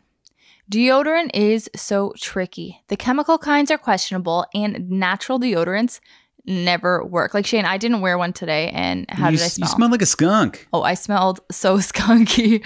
But Routine's effective base is made with antimicrobial ingredients and cool stuff like dietary magnesium. And Routine is all natural, by the way. I know we said natural doesn't usually work or ever work, but it does in this case. Oh, it's insane. And the things like the antimicrobial ingredients and the dietary magnesium relaxes your armpits from the burden of stress sweats or postpartum sweats or running around the house like a chicken with your head chopped off sweats. I've said it before. I'm going to say it again. Best deodorant I've ever used. He's not kidding. It's the best we have both ever used. So get in touch with yourself and what works with your body with one of Routine's 16 unique scent blends in either a refillable glass jar like we use or a stick at routinecream.com. That's routinecream.com. And if you use the promo code ThisFamilyTree10 at checkout, you're going to get 10% off your entire order. And what's the kind we use? Lucy in the Sky? We use Lucy in the Sky. I've heard amazing things about Like a Boss and Sweet Jane. Yeah, I couldn't take a risk and go for another one. No, I love it so much. So yeah, Lucy in the Sky is the one. If I'll give you your money back if you don't like it. That's not legally binding. But we are also supported by Bravado Designs. Bravado Designs make the best nursing and everyday wear bras that you can find. I'm glad you said it, because if I did, no one would believe me. They wouldn't, but they should, because I sing the praises of Bravado Designs now like every day for the past 2 years. You won't shut up about it. No, it's true. He's not kidding. I tell all my friends about it, and I have since I had my first daughter. In fact, when I finished nursing, even though I didn't need the clips anymore, I still wore my nursing bra every day because nothing was more comfortable. And you must be very influential, because half the block, all of our neighbors are wearing Bravado Designs bras now. Oh, it's true. 70 years old, 60 years old, nursing mothers like me, everybody's in them. But not only do they have nursing bras, Bravado Designs just came out with their everyday collection, which have no clips, are not for nursing mothers, and have the same amazing comfort for your boobies. So you can get the nursing bras at bravadodesigns.com, or you could head to the Canadian website for access to the everyday collection as well as the nursing bras at ca.bravadodesigns.com. And regardless of which site you use the promo code ThisFamilyTree20 to get 20% off. Again, that is ca.bravadodesigns.com and ThisFamilyTree20. Wow, that's pretty good. Oh, it's amazing. But do you know what else is pretty good and amazing? This interview with Wells Adams. So let's get to that right now. All right. Thank you so much for being here with us again, Wells. The first time we had you on kind of went to hell. Yeah, it was bad. It was a bad feeling. Throughout the whole time, I could hear the audio popping. I had anxiety. I work in television, as I think you know. And afterwards, Alex actually, she burst into tears. It was really weird. And I was like, oh, it was the audio that bad. And for some reason, Alex just felt like the interview went so terribly. I thought I fucked up in some way. I thought I made you feel uncomfortable. I was breastfeeding. There were so many things on my mind. I'm like, I didn't even know the audio was that bad because I'm actually quite deaf. So when Shane then told me that, I was like in a hole. Mm-hmm. So anyway, we were very bummed. Then we had an interview set up with Blake Horstman. So he stands us up. He just doesn't show up. We reminded his manager several times. He doesn't show up. So we're like, what the fuck is going on? We're cursed here. Then right after we're done the interview with Blake, and we get a message from you saying, hey, I feel terrible about the audio. It sounds like shit. Do you want to do it again? And it was like the perfect timing for how bad we were feeling just about our luck with the podcast. And we just want to thank you so much. But I want to ask you, do you normally listen to podcasts or watch tape of yourself, or do you watch The Bachelor afterwards? Is that common for you to do? Okay, hold on. There's a lot to unpack here. Let me just let me get through a lot of this. Number one, I did listen back, and one, I felt bad because you said that like there was bad energy from me or like bad mojo, and you thought that the show, and I didn't. I listened back to it and I was like, oh, I think I was funny and I answered your questions the way that you were I would great. normally No, answer I thought the questions. so and I felt too. horrible that you got like a bad, because that's not my thing. Is that like I feel like I remember my boss, one of my first radio bosses ever was like, we were trying out co-hosts, and he was like, the great thing about you, Wells, is that you play well with everybody. And so it doesn't really matter who the fuck we get in here for your co-host. And then I heard that and I was like, oh, I don't play well with everybody anymore. This makes me feel terrible. So one, I was like, I need to redo this interview just because someone thinks that I'm an asshole from the interview. Number two, like I have this crazy setup in my house. Like I am all about high fidelity audio recording. Like it's like my nerd thing. And when I heard that, I was like, no, let's just redo this whole thing. Take this audio and then just shove it into the thing that you put out this last week, and let's just forget that ever happened, because I couldn't. That like just bugged the hell out of me. And then lastly, yes, I listened back to my shit because one, you can always learn something from interview. One, as someone who interviews people for a living, I like to hear how other people do their job and like little things that I can learn from them. And two, I saw like you guys put it on Instagram where it just sounded bad, and I was like, oh, I got to listen to this. And then when I went to it, I heard like your preamble of like, Wells is an asshole. I hated the way that interview went. I cried afterwards. Those are direct quotes. I was like, well, hold on, I got to listen to this. And I think I got through like 5 minutes of it before I was going to CVS to get Sarah's birth control. And I was like, I can't listen to this anymore. And I like instant messaged you guys being like, we need to redo this. There's so many things that went bad that we have to fix. So I am sorry that you got a bad read or a bad vibe. I don't know if I was hungover that day. I can't remember, but there was a baby on a titty, and you got to understand that like, and I'm totally for that and like in public and stuff. But like, you know, like I just hadn't been involved in an interview when a boob was out. I just hadn't done it. And so I think that's where I was, my head was a little bit off. I don't know. Well, I think too, you are a really good guy when you're talking. You're so animated. Your voice is always so friendly. But sometimes when you're listening, you have what I have, which is a resting face that isn't always super reassuring. And you have a mixing board there. You've got stuff going on. But I think when you weren't speaking and we maybe were asking a question, sometimes it's your head when you're like, oh, he thinks we're idiots, but he's going to act like be kind to us. I need to interject here because I am an incredibly I pick that stuff out with Shane. I pick him apart for that kind of shit all the time. Like, look at me happier and like smile when you look at me and you're not talking. So that is on me, Wells. You are not an asshole, I don't think. Well, and I listened back and I said, it seemed like he was great. I know. Yeah. I think he got the baby on the titty got in my head. So she's not on the titty today. She's just sleeping right here. So we're trying to live and learn. I also think it's because like my camera for you guys is up here, but I'm like watching you guys down here, and so I'm focusing on your guys' faces, and so like I think if I was like that, I think it would feel differently. But I'm also just the gears in my head are always going. Like I'm always looking for the callback joke, and so like when I'm listening to you guys, I'm like, okay, where can I like get in a punchline here? So I think, but I'm sorry, I'll smile more.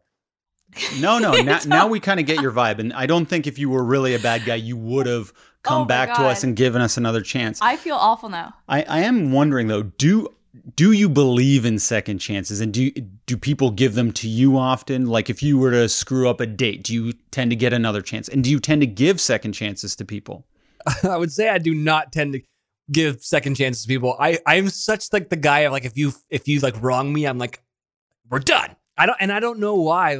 It's a weird character trait that I'm happy I have, because it's very easy for me to be like, I'm done with that person or like those people if I feel like they're just like not great people. Weirdly, I do believe like everyone needs a second chance, and but I do think it's true. Like you never get a second opportunity to make a first impression. Like that's a very, very big thing. And when I come to work, wherever it is, I always try to make sure that like everyone gets a good vibe from me. It's so funny because, my father can be really, really tough to deal with. Like he's that guy who can be like an asshole to waiters and stuff. And I hate that. Like also as someone who was a waiter, like I'm always like, they're going to spit in your food and then they're going to spit in my food because I'm near you. Like by proxy, I'm getting saliva in my food because you're being a jerk. And it's like one of those things that like I've had like a lot of conversations with him about. But now that like I'm a visible person and I'm like more well known, I really want to make sure that like everyone's first encounter with me is a positive one, because like they're, like they may have never come across me again. And I would hate that like their story about me would be like, he was such an asshole, And it was funny because we were at dinner. I went and hung out with my dad and my brother the other day. And like, it was one of those things where I think there was a confusion where like who was supposed to take our table. So like no one ended up coming and greeting us and taking our order for like 45 minutes. And my dad was like visibly upset. And he, kind of got upset at the waiter who finally came over, which like he had a leg to stand on in that situation. But I had to be like, hey man, you can't be mean. One, because I don't want to get spit in my food. Like I don't want that. You can't be mean just right off the bat. And then two, like you have to remember that like once they recognize me, now they have a story about me. And like the last thing that like you want, especially dad, is that there be this perception of Wells being an asshole, because my dad was an asshole, if that makes any sense. Right. And when I explained it to him like that, he was like, yeah, that makes sense. I need to be better. And I was like, yes, you do. Also, because we just don't want to get spit in our food ever. Well, I was thinking about this when Blake stood us up. I emailed him. I'm like, Blake, I want to give you the benefit of the doubt, because something could happen, an emergency, and I know you wouldn't stand us up on purpose. And he was like, oh my God, all caps, 1 million emojis. I'm so sorry. I'm going to give you the best podcast ever later.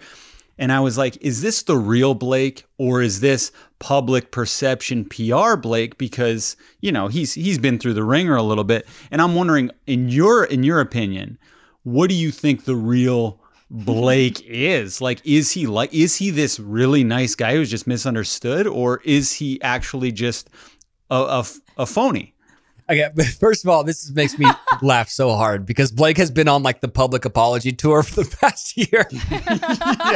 Motherfucker can't get out of his own way, which is just hilarious. I will say this. I think that Blake is a really, really nice guy.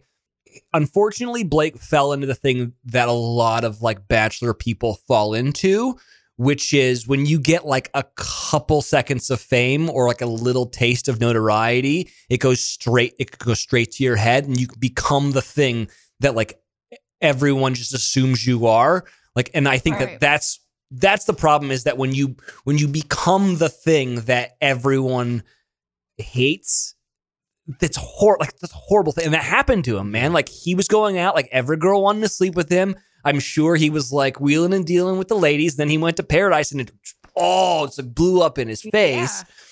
Yeah. And he had to have like that come to Jesus moment. I remember him sitting at the bar with me. He was like, what should I do? What should I do? And I was like, well, unfortunately the genie's out of the bottle now. Like everyone kind of knows what you did. You got to kind of now own your, I don't know if I can cuss in this, but I've already cussed a little bit. But like you got to own like a little bit of your fuckboyness. You got to kind of own up to it because you did it, And I remember being like, the thing that like people don't understand about the Paradise thing, or just Bachelor in general, or just any reality TV, and also just life. Honesty and the truth always plays. The truth always plays in comedy. Like if you can be like self-deprecating about like who you are and like your shortcomings, that shit's funny and it's always going to play. You're always going to look good if you can make fun of yourself. And if you come to like Paradise and you've done a bunch of bad stuff, if you go in there and being like, dude, I was I remember being like, you should have walked down and been like, I've been a fuckboy. I've hooked up with everybody. I got drunk. I thought I was the king of the world. And look at me, I'm an asshole. And you know what? I'm so sorry. And like, you guys can throw rocks at me if you want and kick me out of here. I'm sorry. Like, if he had done that, everyone would have been like, yeah, okay, whatever. It's fine. I don't care. You know? But because he didn't own up to it, it ended up looking bad. But I will say this, like, and I know Blake very, very well. He comes from like a really good place. He's such a sweet guy. He just got caught up in it. And you know what? Like, when it was happening to him and he was getting beaten down, there was a little bit of me that was like, this is good for you. Like, you needed this. You needed to have a little like come back down to earth moment. And I want you, and I remember, after we finished filming and I hung out with him in Denver, I was like, I want you to come back to Paradise. Because one, like, that show's all about like redemption stories, right? Like, of all like the villains that go there, they end up looking good in Paradise because there's no character arc. Yeah, like Nick. Jordan. Yeah. Well, except he got into a fight this last time. But like, yeah, Jordan. It was funny. That was a winning fight, though. Yeah. I feel like. Won our hearts over. Yeah. But I was like, I want you to come back because you look bad and now you have an opportunity to look good again. And you learned a big life lesson. And that is like, don't be the thing that everyone just assumes you are, because you're not that. And so if we ever do Paradise again, I do hope that he comes back. How much do the producers use you as a liaison to like, or middleman to get to other people to kind of coerce them to come? To come to the show? Yeah, like, hey, Wells, if you wouldn't mind suggesting to X, Y, and Z to come, or none. I am kept like separate from production, even so much so that there's been times when production have been like, hey man, can you pump the brakes a little bit? Like, I remember because my interest is out for the people on the show, because if I'm supposed to be the guy giving advice, then everyone needs to believe that my advice is good. If they think that I am a spy effectively for producers, then all credibility goes out the window. So I have to be giving good advice. And so I remember when Dean came back this last season for Caitlyn, I was like holding court, which it's so sad that you never get to see like the things that I do for the most part, because it's not the Wells show, it's like everyone else. But like, I'll be like, all right, so who here thinks that she should go with Dean? And then, I was like, by way of hands, who thinks? And people will raise hands. And I remember being like, what? Like, because there's so many women who are like, she should go. It's so romantic. And I was like, are we taking crazy pills? She should not go with Dean. Number one, he came in black jeans and a black shirt. It's 7 million degrees. So he's already making bad life decisions. Anyways, so that was number one. Two, it's fucking Dean. Do not go only with him. You're going to go live in a van down by the river eating government cheese. Like, don't do it. And I remember a producer coming back and being like, hey, man, can you pump the brakes on the negative Dean stuff? Because we want her to fall in love and she really feels strongly about this. Can we not do that? And I was like, oh, yeah, okay, so sorry, but like, she shouldn't go with him. And they're like, regardless, don't do that, like, let her make the decision herself. So you must be shocked that she is with Dean, though. Yeah, I was going to say it worked out. Oh, I know. And Dean's one of my best. Like, he's like coming to my wedding. Like, like, I love Dean so much. I just went camping with him. But like, it's Dean. So I had to say it, like, it's the truth. And actually, they're like so cute and beautiful together. And I was wrong. I'll admit it. Oh, yeah. So do you have many folks from The Bachelor that are going to your wedding? Not as many. Like how not as many as like you would think in terms of like that you've seen on screen. There's like a lot of like crew that will definitely be there. So it would be Derek, Dean, Nick, any others? Or am I wrong on those predictions? No, that's pretty good. Higgins will be there for sure. Higgins and I become really close. I don't know. That's going to be a fucking headline, though. You just got your headline right there on Us Weekly. Oh, Harrison will definitely be there. And then it'll be like a lot of producers that like I'm just really close with. Because I end up spending more time with producers because, you do TV. It's a lot of hurry up and wait. And so you're just kind of sitting around like hanging out with people waiting for them to be like, hey, go down there and make drinks. Right. So I read that Chris offered to officiate. Was that true? Yeah, I think so. But I told him I didn't want him to do that, not because I don't want him to officiate my wedding, but Chris is now like a really good friend of mine. And like, Right. I feel bad making people work your wedding. Like, it's such a kind of a bitch move to be like, you can come, but you got to work, you know? Like all my Nashville friends who are like amazing musicians, everyone's like, you need to have them be your wedding band. I'm like, no, I want them to have a good time at my wedding. Like, don't put them to work. That's so nice. We forced my brother to work at our wedding. So he was our wedding band. That was probably a shitty move on our part, and I feel bad for it. But before you got on as the new Jorge Wells, and you were actually on Bachelor in Paradise 3, Sarah, knew who you were on her radar at that point. Does she ever make comments about that, like your passion with Danielle M? Oh, yeah, like jealousy. Yeah. Does she ever bring any of that up? No, and only because, so like there was so much history between Danielle and I before the show. Danielle was like a really close friend of mine before either of us ever went on The Bachelor or The Bachelorette. You're from the same town, right? Yeah, we both lived in Nashville. We have the same like crew of friends. It's so weird that like I went on the show first, and then I remember her coming to me and being like, should I do this? And I was like, yeah, do it. It's so much fun, like, so we have like this like really strong friendship. And then, it was one of those things of, at the time, we were both single. I felt bad. It was a really weird situation. Other than the fact that Danielle's super hot, we all got robbed of that season because of the scandal and the shutdown. And she was going to like Africa to go like save babies and stuff. Like she was going to go do like the most amazing thing in the world. And like no one got to have any, well, her especially, she didn't get to have any like romance on the show, like there was a little bit of me that was like, you're getting robbed of like this like really cool experience. And also we've kind of like tiptoed around us kind of like being romantic for years. It just seemed like a good way for her to like kind of like leave the show. But when we came back, we were like, nah, we're friends. That was weird, and so to the point of Danielle and Sarah are like really good friends. It's not. Oh, are they? Yeah, like if no one comes to town anymore because she can't travel. But like back in the day, like when she would come to town, she'd be over here hanging out with us, like drinking beers, and we'd go out to dinner together. If we go to Nashville, we're all hanging out. It's not a weird thing at all. And that's because they're actually cool, or because Sarah's playing the card where it's like, keep your enemies closer. Like I've added Shane's old Tinder dates on Instagram and made friendships. We talk about their pet bunny rabbits, and it's become pretty nice. So is it a little bit of that, or do you think it's like pure friendship?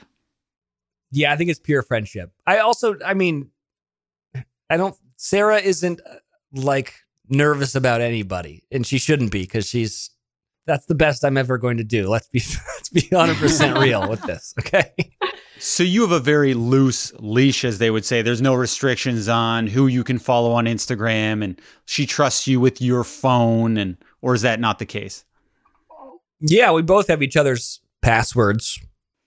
Do you ever use, like, if let's say she goes to the washroom and it's a longer washroom break, do you ever like be like, all right, I'm gonna just peruse through this a little bit here? No, but do you think she's ever done it to you? Pinterest of like stupid stuff we can get for the house and like stuff for the wedding. Like I don't want to go look through that anyway. Okay, but men are looked at as dogs, especially like a guy like Blake. Maybe you might not want to trust his phone laying out. If you're his girlfriend, you might want to go through it just to see, especially if it's around Stagecoach time. For you, do you think Sarah would have gone through your phone ever? No.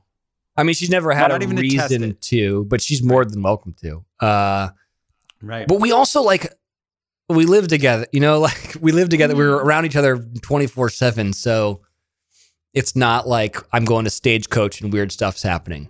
Mm-hmm. So Sarah, better woman than me, not jealous. What about when it comes to you? Because I read that Sarah's celeb crush was Chris Hemsworth. And Shane and I were talking about this. How do you not fall in love with a Hemsworth? It's impossible. So Sarah gets cast, hypothetically, in the next Thor movie. How do you feel about that? Yeah. How do you feel about that?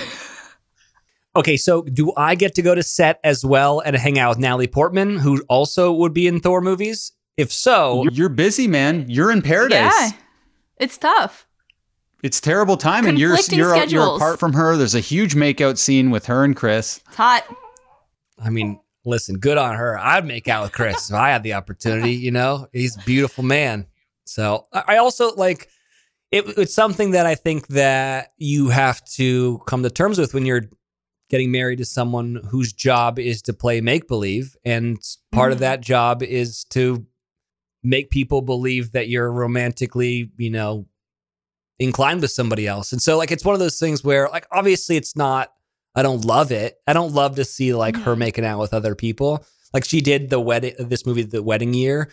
And it was a rom-com and she had a love interest. And there was a sex scene with this guy, Tyler, who I got to know, and he's like the nicest guy in the world. But of course I was like, I don't really want to watch. I had to watch like cuts of it, you know, because I had to like give notes and stuff, or I didn't have to give notes, but we'd watch cuts of it and be like, what do you think? And all this stuff. And I'd be like, I don't want to watch the sex scene anymore. Can we cut that part? But I mean, for the most part, like I don't know. There's no like jealousy in me. And also like Chris is married, so it's fine. Okay, when you're watching a show like The Bachelor, you guys are you were on the show. She was a fan of the show. I'm assuming you still watch it. When we watch it, I tend to be saying, oh, she's good. Like I used to say she's hot or I like her, but Alex would get very upset. So she's good. So now she's good. Because you want to pick your favorite on the show. Oh, Tayshia. I like her. She's a good one. Well, you root for certain people. But obviously Sarah ended up with you, and I'm sure at one point she was watching The Bachelor with maybe her significant other at the time, was like, oh, I like Wells. So what are the rules when you're watching The Bachelor? Are you allowed to say, oh, she's hot, oh, I'm rooting for her? Or is there jealousy knowing that you guys are famous and can actually end up with the people that you have these crushes on?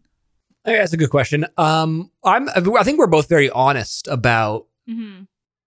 I mean, we break down the show the same way that I would assume everyone breaks down the show. You know, but it's different. You liking someone, or Sarah, like, look, case in point, she ended up with you. If she sees a guy and she's like, oh, he's so hot, I love him. Next week, she could be with him. Yeah, I guess. Yeah, you're right. She's not going to leave you, but I mean, is there rules on like, hey, like, cool it with the he's cute stuff? No. And it's so funny when we watch it back, because I know them and like I hang out with them, with everybody. I will say like, I just don't understand why they didn't end up with so-and-so. They're so fun. They're so cool and they're so hot. It doesn't make any sense. Like I would say that stuff a lot, but like also, yeah, like Sarah, I mean, Sarah thinks Derek's hot. Everyone thinks Derek's hot. He looks like freaking John Krasinski, you know, like, and she'll say like, he's a good looking guy. That doesn't really bother me. I mean, yes, I understand what you're asking, but the answer is like, no, we still break down the show the same way everyone else does. It's like they're hot, but they're stupid, or, you know, like they got big boobs, or like, you know, like they got to black out that girl's butt 'cause it's so big. You know, like we do all that kind of stuff just the same way everyone else does. Right. And I wanted to ask about your leather jacket. Everyone has an outfit that they wear when they think they look their best. I noticed your leather jacket pops up like everywhere I look. I see you in that leather jacket. If you're on even a red carpet, maybe sometimes you'll be wearing it. Is there a special story behind that jacket, or is it just like, this is my date jacket when I want to look my best? Well, I do think I look good in it. I will say that. Yeah. There was a point. Actually, I still think it's the most expensive piece of clothing I own. How much are we talking? I think it was $800. Whoa.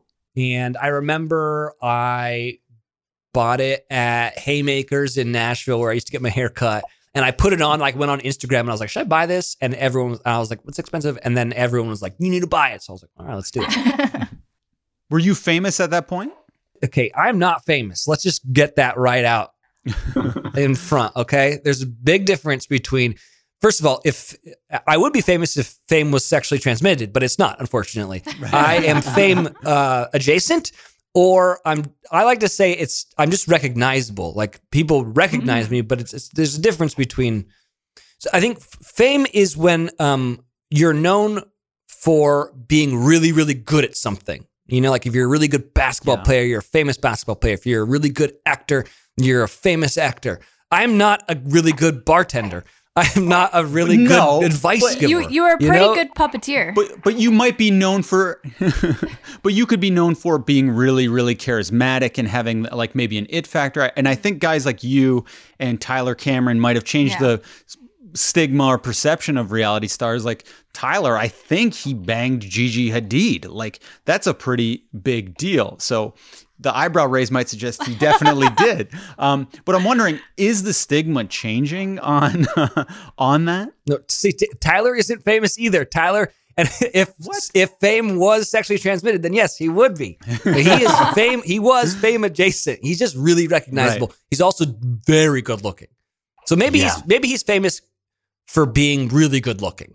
Mm-hmm. I'll give him that one. I think that's it. All right. But to confirm, the jacket is your hot guy, I'm trying to impress jacket. So you have to understand I love LA weather because it's always nice out, but I lived in Nashville for a long time. I was a poor radio DJ and all my best friends were musicians. So there was a very big hipster phase for me. I lived in East Nashville. I drove, I have an old cafe racer, a 1972 CB350. That's like I had always had a bandana in the back of my pocket. Like I was at a music venue every single night. Like I played the part of the hipster for a very long time in Nashville. So the leather jacket was just kind of a part of that. So yeah, and I also think I look good in it. Right. Yeah, you definitely do. And I think it does transcend hipsterism and also maybe you're more high fashion now. But I think it goes both ways. I wanted to ask about that, your phase when you were into music. I was watching video of you suggesting like 17 things you need to bring to Bonnaroo.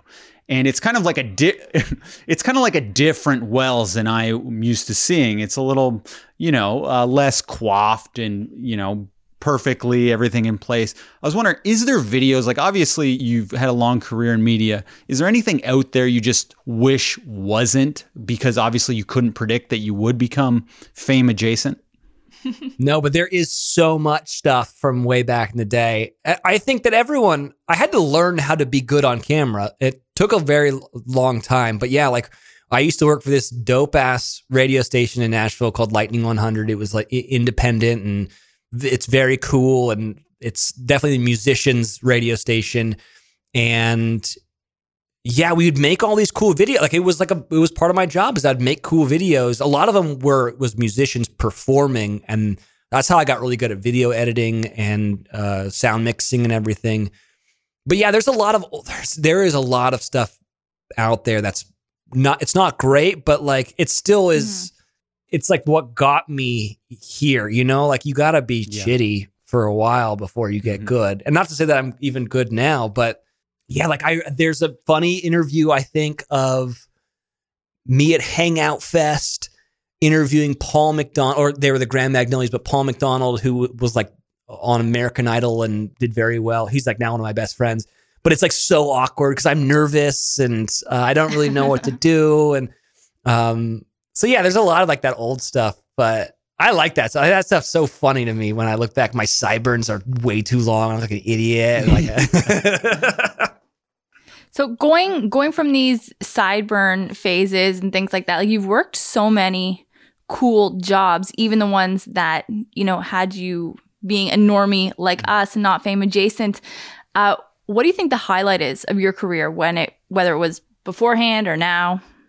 That's a good question. I was just really, really proud of myself for honestly, like getting the morning show was a big deal for me. It validated so much of everyone told me what I was doing was a bad idea. Like everyone, like my parents, all my friends had like good jobs and I was like waiting tables and like moonlighting at a radio station and I was making like I was making like $10 an hour at the radio station. And then I got the morning show and I still was making like $30,000, no money. But it like validated like all the hard work and like this degree that I had gotten from the University of Mississippi. To this day, I think is what I'm most proud of is so many people were like, you need to not do this. And I was like, no, this is cool. I want to do this. This is my thing. And then I was able to like, mold it into this weird thing that I have now. like doing interviews at the Oscars was like a whoa, like how did I get here thing, you know? Yeah. But it all came from like working my ass off and not giving up way back in the day in Nashville at Lightning. Do you ever have imposter syndrome? Like when you find yourself at these big events, things like that? For sure. Yeah. For a long time, we were doing red carpets and stuff, and I was just like there to hold Sarah's purse. And I was totally fine with that. Like there's no ego. Like obviously I know I have no business being there other than like I'm just on candy. I remember when E came around and was like, hey, we want you to do all this red carpet stuff. I was like, great. That gives me like purpose for being at the thing that my fiance's at, you know? And I loved that. It was like, I got to go work, babe, but then we'll get fucked up in the after part, you know? Like I didn't feel like such a tag along, you know? Mm-hmm. And I so funny. One of my best friends in the world, he's an amazing musician. And he came out here and he's writing syncs for TV shows and for commercials and stuff. And he's doing really, really well. And we got drunk the other day and we were having the conversation of, do you feel like you sold out? Like, did I sell out by like doing these reality TV shows and like kind of jumping the line for getting to do red carpet stuff and all this stuff? Mm-hmm. And I was like, did you sell out because like you're no longer like Notes the Grindstone, like touring around in an Astro van and like now you're writing songs for Google and for Apple. And I think it was a fun conversation to have because it's like everyone sells out because you need to make money. You gotta live. You can't be just dirt poor for the rest of your life. I mean, you can, I guess. So I don't know. I think there's a way to sell out and like stay true to yourself though, and then a way to sell out and like actually be a sellout. Like, but if you want a lot of like Shaquille O'Neal, like if you want a lot of money, strip malls. Yeah, but if that's your goal to make a lot of money, like I would love to have a lot of money. And I would feel no shame about that. And I wanted to ask about you being at the point you are at. Like, obviously, I think reality stars, I do feel like people think, oh, they've got a free ride to fame and fortune. Is it as fun and easy as it looks, or is there actually a lot more work going on behind the scenes especially with you, who seems to have so much work? Is it harder than it looks to be Wells? No, it's super easy. No, I mean, like, okay, so the truth of the matter is with reality, and this is for anyone that's like either on a reality show or like thinking about going on a reality show. Harrison said it to me the best. He was like, do not let this define your life. Let it enhance it. And I think it's really, really good advice. The truth of the matter is that you go and do one of these shows, especially like Bachelor, like you get to be famous for a solid like 6 months. Like everyone freaking recognizes you. Everyone wants to take your picture. You're selling all this crap on Instagram. You're making good money. But here's the thing, dude, there's another crop of people right behind you that's going to bump you out of the way. You become irrelevant so quickly. So my thing is that figure out a way to not become irrelevant or be totally okay with it, like embrace it, just go back to like your normal life. I think to answer your question, what's hard is that like continuing the forward momentum. For me, that's what was difficult. It's like figuring out like, okay, great. I have this like short little window where I can be relevant and I can get jobs, but I have to use those opportunities to like get other things. Like the E thing is like a good example. How that happened is I went on Kathy Lee and Hoda, and Kathy Lee like loved me, and I made everyone. Those chicks drink in like 9 a.m. And so they were like, you guys want to drink? And I was like, fuck yeah, I do. I want to drink at 9 a.m. with Kathy Lee Gifford. And everyone else was like, no. And I was like, bitches, what are you talking about? We're having Moscow Mules. And so afterwards, Kathy Lee was like, you brought so much energy. You were so much fun. You were funny. And like the executive producer of that show then moved over to E, and she like remembered me. And when an opportunity came up, she was like, we need to use that guy. So it's like one of those things of going back to like, great callback right here, but like you never get a second opportunity to make a first impression. I made a really good first impression on that person, and then it became this other really dope thing that happened, you know? And now I'm like super in with all the people on NBC and stuff, which is awesome. And so, yeah, you really need to like just, this is such a long answer for your question. I'm so sorry, but it's like, you just need to be able to take that momentum and then continue it going forward, or else you're going to be forgotten about really quickly. So were you aware of it at that time? Like, were you looking at that opportunity with Kathie Lee as an audition in a sense? Anytime you're on TV, you got to make the most of it. I've always felt that way. But for me, like, I also really just like, I really like having a good time.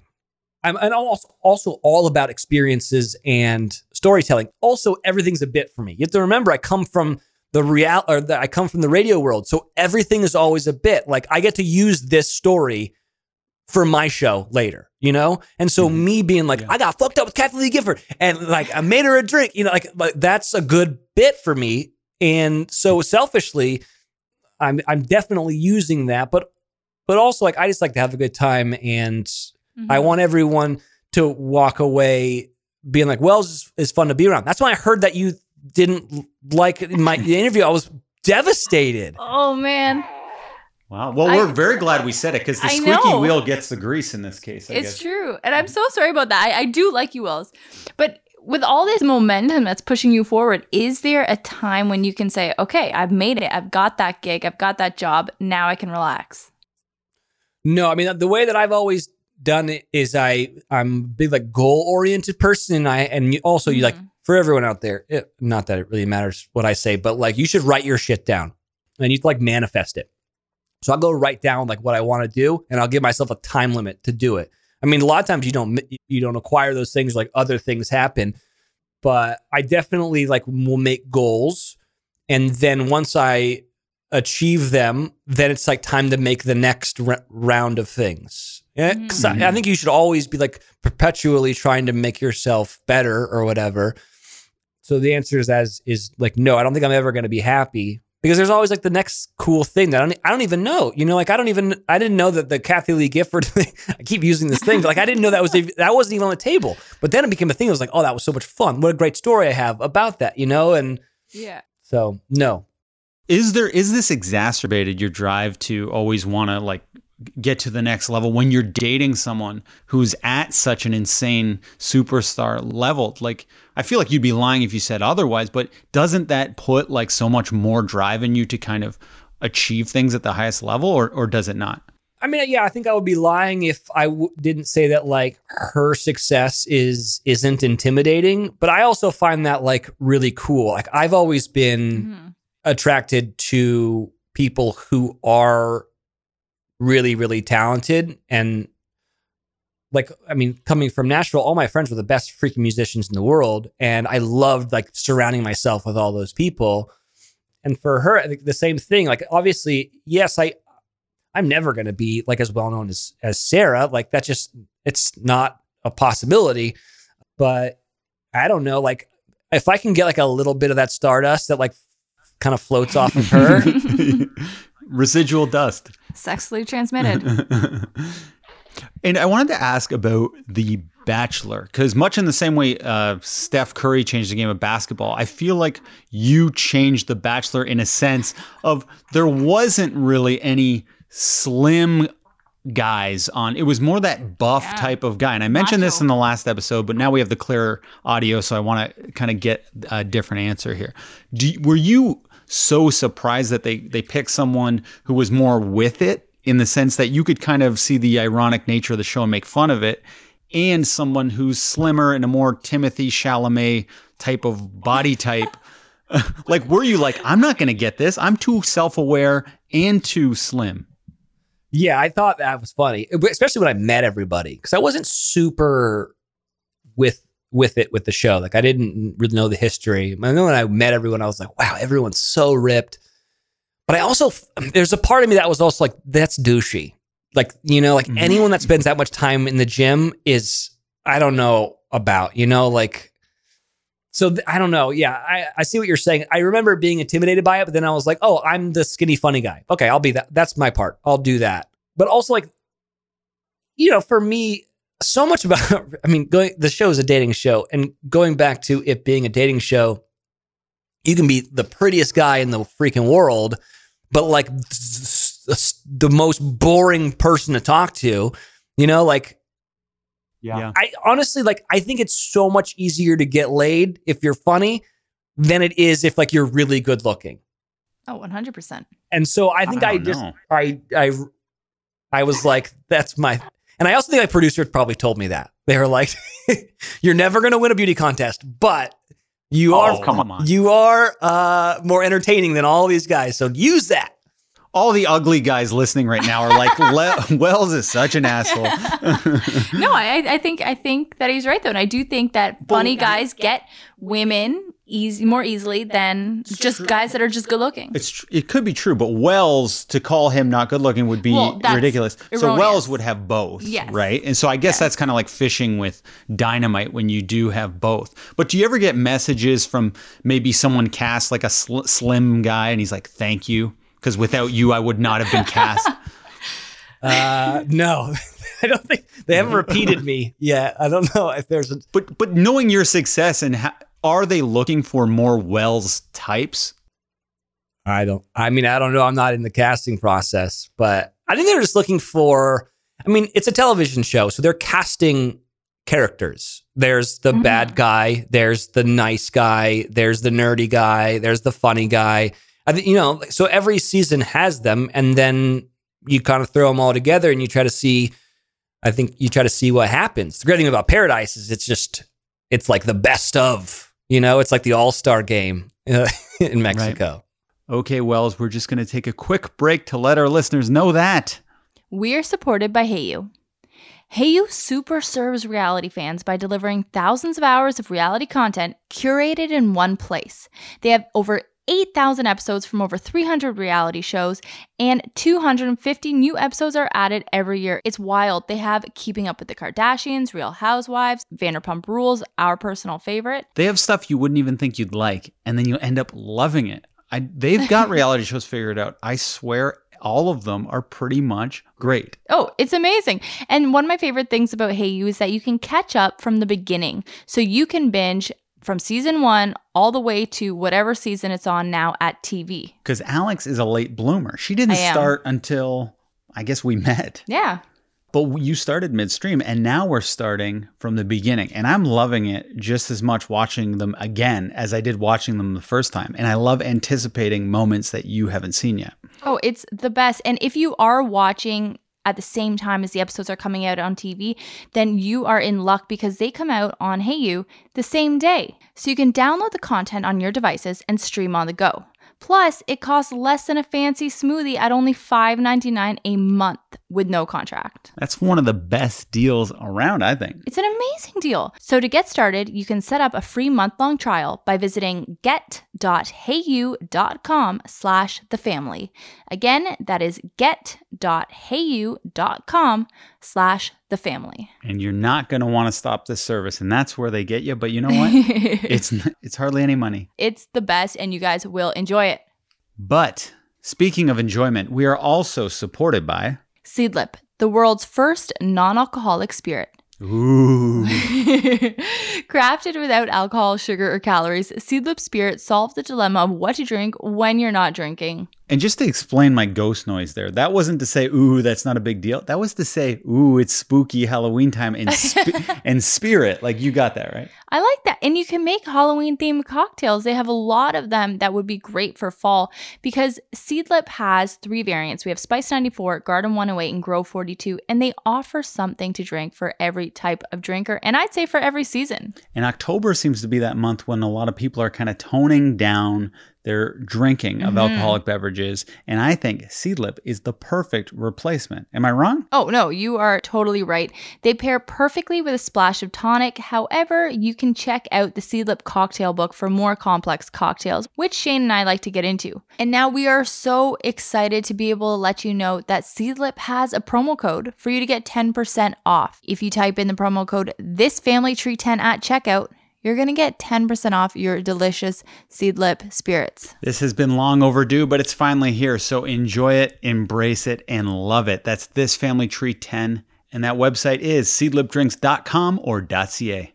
But now let's get back to our interview with Wells Adams. So in your first season of Paradise, you brought the puppets. You were featured very heavily. The editing style seemed to change a little bit. Were you? Do you ever get upset when seeing how you're portrayed in the editing room? No, I think I'm always edited the way that I am. I think everyone's edited the way that they are. I think the people that say that they got a bad edit are really not self-aware. And I think that's the big problem that they have. They don't realize that they are an asshole or they are stupid, you know? And I honestly think that's what's great about the show is that it really, you have to look yourself in the mirror after the show. It makes people, I mean, at the end of the day, it makes people a lot better. It's super hard to stomach at first, but I've never seen anyone edited differently than really how they are. I mean, I've seen like funny stuff, like silly stuff. And like obviously you weren't talking to a raccoon or whatever. Like there's stuff like that. But for the most part, you are just who you are. I mean, the puppet thing, that was done out of necessity. We got shut down. We really filmed that show for like 12 days. They needed something to fill. And so like I took a 6-pack into an interview room and I was like, let me tell the story with these puppets. I can give you like 20 minutes an episode of this stupid stuff. And they were like, great. That's what we need. Well, you arrived in Mexico with the puppets already in your suitcase. They seem like Mexico puppets. No, it was a production thing. It's like this had never happened. There was never a bartender that was able to tell the story in English, right? Like Jorge, as great as he was, he didn't speak a lot of English. So it was really hard for him to do interviews and like kind of like set the table. So we were spitballing how I was going to be able to do it. And the original idea was that I was going to have props for each person. Like, oh God, it was Robbie. I remember. Okay, so Robbie and Amanda, they're so pretty and they look like Barbie and Ken. So I was going to get Barbie and Ken and be like, you look so great. Your abs are amazing. Your hair is perfect. I was going to do like, we got the Barbies and we were trying that out. And then I live in this like dope little town called Sayulita, and there was this toy store, and I was like walking around trying to find stuff. Someone was dumb as a rock, and I got a rock, and I put like googly eyes on it, and I was gonna have them be the dumb rock. And then I walked in, and I had these They had these puppets, and I was like, I bought them all. I with my own money bought all the puppets. And weirdly enough, like years beforehand, my sister lives in Nashville, and she had a kid. And I wanted to entertain the kids. So I went on YouTube and like learned puppetry. And there is a video, I can find it somewhere. It's like super far down on my Instagram where I'm doing Queen under pressure with a puppet. And I did it for my nephew and my nephews, and they fucking hated it. They thought it was the scariest thing in the world. But I had learned all this puppetry stuff. And then so then I went to Mexico, and I remember walking in a 6-pack of beer, and now I can't do this, but like I walked in a 6-pack of beer, and I sat in that interview room for like 3 hours just doing puppetry. And you can hear producers, they have earbuds, right? And they can talk to like Video Village or like headquarters. And I remember I could hear at all the executive producers who were watching it all dying laughing. And that's how I knew. I was like, this is really good. So I just kept going. And then I remember I was like, hey, we should stop. And they were like, no, keep going. So I sat there and like got drunk and did puppetry. And it was the most fun thing in the world. And I remember being like, this is never going to make air. This is never going to make air.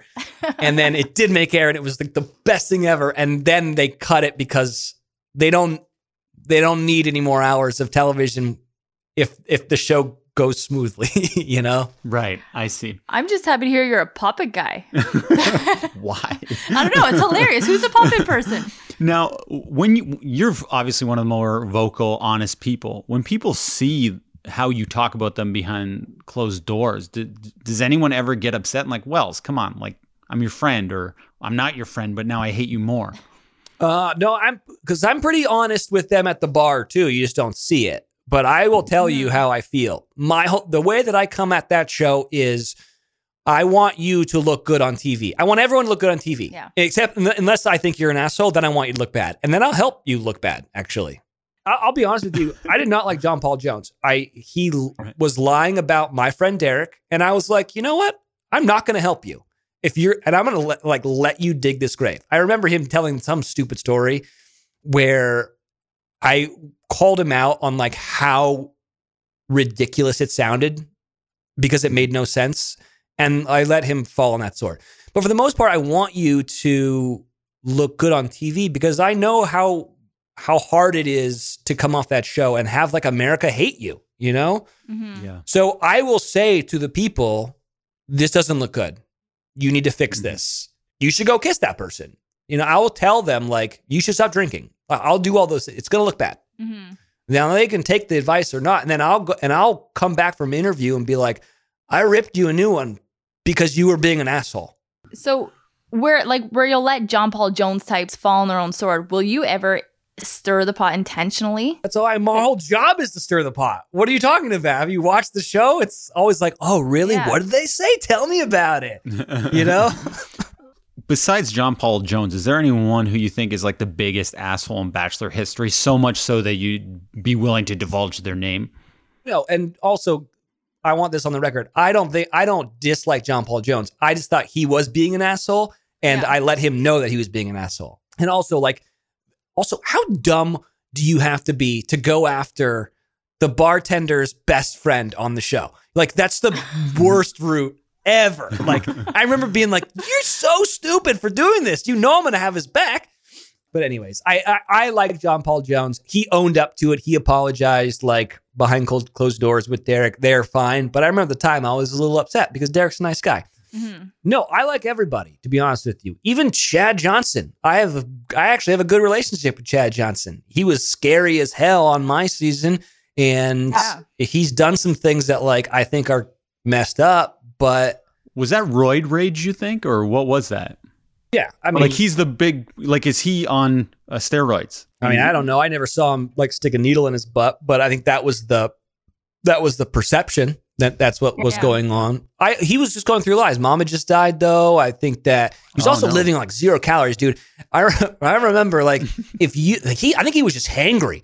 He was just like eating just protein and Jameson, and he was just angry. And his mom had just passed. Like, looking back, I get it. I thought he was a plant. I thought for sure that he was an actor and he was there just to like mess with us. But anyways, no, I don't have any ill will towards really anybody. Oh, I didn't like Leo. Leo came in and was just mean for no reason. He was just kind of mean to people. It's like once he like got dumped or denied, he was just kind of mean. Leo was the stunt double. Yeah. He also like was a stunt man and stunt double. Yeah. And I think he wanted to play a part. Right. Yeah. Sometimes those guys want to be actors. That's why they get into the biz. Well, yeah. And I remember being like, don't do that. Don't play up because the one thing that people can smell, my dogs are, this is why I had to leave at 11:45, but my dog's going crazy because someone's just showed up.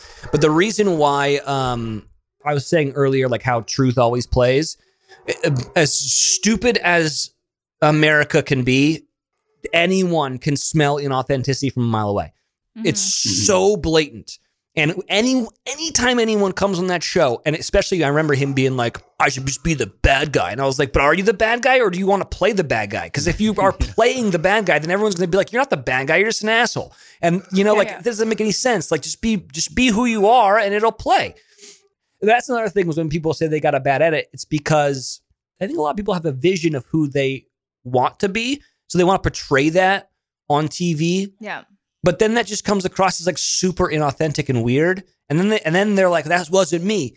But it was like, but that's what you were trying to pretend to be that person. So that is you because you were doing that thing. So just be honest and it'll be fine.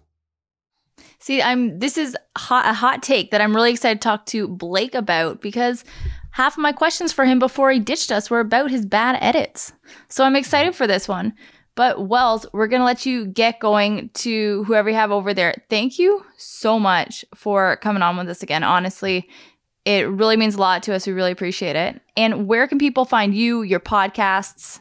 Yeah, I'm at Wells Adams on the social media stuff. And then if you just go there on social media, like on Instagram or Twitter, I have one of those link tree things that kind of sends you to all the different podcasts and things. But yeah, I've got a podcast with Brandy Cyrus, Miley and Noah's older sister. It's called Your Favorite Thing, and that we just talk about our favorite things. It's just a very positive podcast because there's just so much negative out there on the internet. And then I do another podcast called The Wellscast, where I just interview kind of famous people and I find out like where they came from and get their origin story, because I'm fascinated with like how people become successful. And yeah, that's it.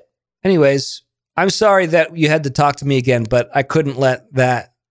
No, this was We're amazing. super I feel happy so too. much better. Even though the audio sounds fucked on our end, you're going to send it to us and I'm going to feel so good. Oh, I didn't record it. What's that? Get out. Shut up. You did not. All right. Well, thank you so much, Wells, and get to that barking dog. I really appreciate it. And I don't think you're an asshole. I think you're very sweet. Thank you. Ditto. Thanks, guys. Bye. So that was Wells. I thought that was a great combo. It flowed. It sounds great. Like, have you heard the audio quality? Oh, it's amazing. Because truth be told, the audio sounded terrible again. But what Wells did this time, he recorded on his end.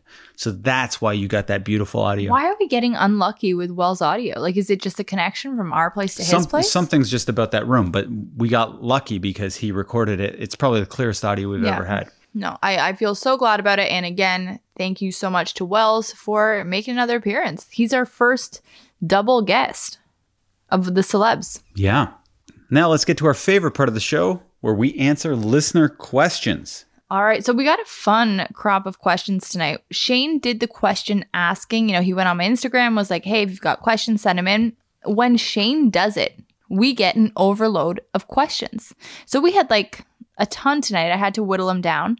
But every single one was fun. So starting off, what are your thoughts on genetic testing when pregnant? Okay, maybe not so fun, but This sounds like a real hoot. So my thoughts on genetic testing, and I think I speak for Shane and I, are that we think, yes, do it, especially if you or your fetus is at risk of something, because then you can plan ahead. So like for us, we thought both of our girls, we had a very high risk, like 1 in 30 of there being chromosomal abnormalities. So we had the genetic testing done, and I had an amniocentesis with Lucy, just because we wanted to know what to expect and if we needed to change our house in any way, if we needed to learn about some sort of disability that we had not heard of, things like that. And that would really help me put me at ease. Yeah, I think some people think that you're going to abort if you get bad news or something, which, I don't feel any which way about anyway. But we were just trying to do it more so to plan and be prepared. To educate. Yeah, because I didn't want to go and learn all this stuff about Down syndrome if our baby wasn't going to have Down syndrome. Yeah. And just the same, I mean, you go through a whole pregnancy wondering what your baby is going to be like. And I'd want to have as clear a picture of that as I could and not be surprised day of, like, okay, here's your newborn baby. Oh, and they have this abnormality that requires a lot of medical attention and that you actually need to learn a ton of shit about before you can take them home. So I'd rather have all that done and then be looking forward to the baby that, I'm going to be having, regardless of what's going on. Yeah, know the baby you're going to have beforehand. The technology's there. Oh, yeah. So the next question, what are your biggest strengths as parents? Biggest strength as parent? I don't know. I think I am an intuitive person, and I know what Lucy wants and how to talk to her. I'm good at that. Yeah, you're so good at coaxing her into using the potty, eating her food, things like that. You're so good. And just, I don't know, she's part of me. So I feel like I have a good memory for what it was like when I was a kid. They say you can't really remember till you're 4, but I feel like at the heart of me, I'm just a really old child. And I have that I remember what it's like to be so terrified of the dark. Oh, poor thing. So when I'm with Lucy, I really, I'm meeting her at the same level. No, and she's going through that right now, and it's so hard, and it breaks my heart. And I think I have patience, and I think maybe that's one of my best qualities. And I think not with the kids. I find Yes, you I have do. less patience with the kids. Shane, you're not with them all day. I'm but you blow a gasket sometimes. when do I blow a gasket? Have I ever yelled at Lucy? No. That's why you throw things, though. I heard a bunch of No, but sometimes your tone with the Lucy's a little. Oh, because I've asked her to do the same thing 400 times, and she needs tougher tone sometimes. And it's not like a mean tone, but like she needs a more stern tone at a certain point. And, you know, if I'm with them all day and you're working and it's like, how many times can I ask her not to throw a fit because I won't let her eat the dead ant on the floor? You know what I mean? I say eat the ant. Oh, our house is infested with ants too. That was another complaint I wanted to talk about. Oh, yeah. We have ants in the house. Ugh, in one cupboard. Yeah, you're patient. I have no patience for ants, but lots of patience for Lucy. And so do you. You have more. That's your good quality. Thank you, Shane. You're a dingus. Okay, number 3. Are you going to make podcasting your full-time gig? So I'm going to continue teaching, and I love to teach. And I think that's a big part of the reason that I love doing this podcast and love having my blog, because I like to share stories and I like to teach and I like to learn. So yeah, I'll keep teaching and podcasting like as a full-time side job. Yeah, of course. Joe Rogan just signed a $100 million deal. I would love to do this. This was broadcasting and microphones and audio and conversation. It's always been my favorite thing. When I used to, when I was in high school, I would spend all my time listening to the Howard Stern show in a park with in my backpack. I would put a sleeping bag and I would take my backpack to the park and I did the morning announcements in the morning. Then I would go and sleep while listening to Howard Stern in the park. Let me just cut in. So Shane went to 5 different high schools. No, I didn't. I went to 3 different 3? high schools. Okay. Yeah. It was my dad that went to 5, then I must have. Well, what happened is some high schools I went to twice.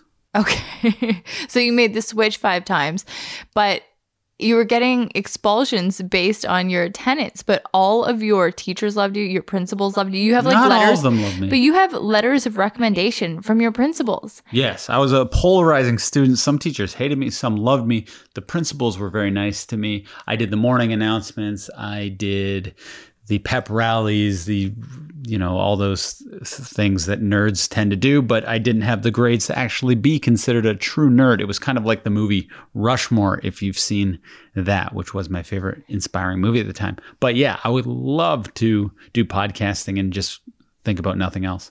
Yeah, no, it would be a blast. The money would have to be right. Yeah, and it can be. Mm-hmm. It's like, it can be. All right, next question. Has Alex ever had an awkward encounter because of the photos you guys have posted? I love the photos, but just wondering if it's ever awkward. So, what photo would be I'm assuming like breastfeeding photos. But here's the thing. I also am a very public breastfeeder. Like I will, feed Betty or Lucy when she was breastfeeding at a restaurant, at a park, in the mall, whatever. So it would be no different if a student and their parents were sitting across from me at a restaurant while I was breastfeeding my child or seeing a photo. Yeah, it's in way fact, more. In the photo, they're seeing less, I can assure you. But maybe even that's not embarrassing. It's the taking a photo in public, especially if someone can tell this isn't like a family photo to capture a moment. This is an influencer influencing. There's an account called Influencers in the Wild, which makes me hyper aware anytime I'm taking a photo of Alex in public. That's the embarrassing part. I'm super embarrassed by that. Oh, I am too. I don't like that, but we rarely do that. I know, but we're talking about the times we are embarrassed right now. Oh, yeah. Why not? She's asking about like photos that have been posted.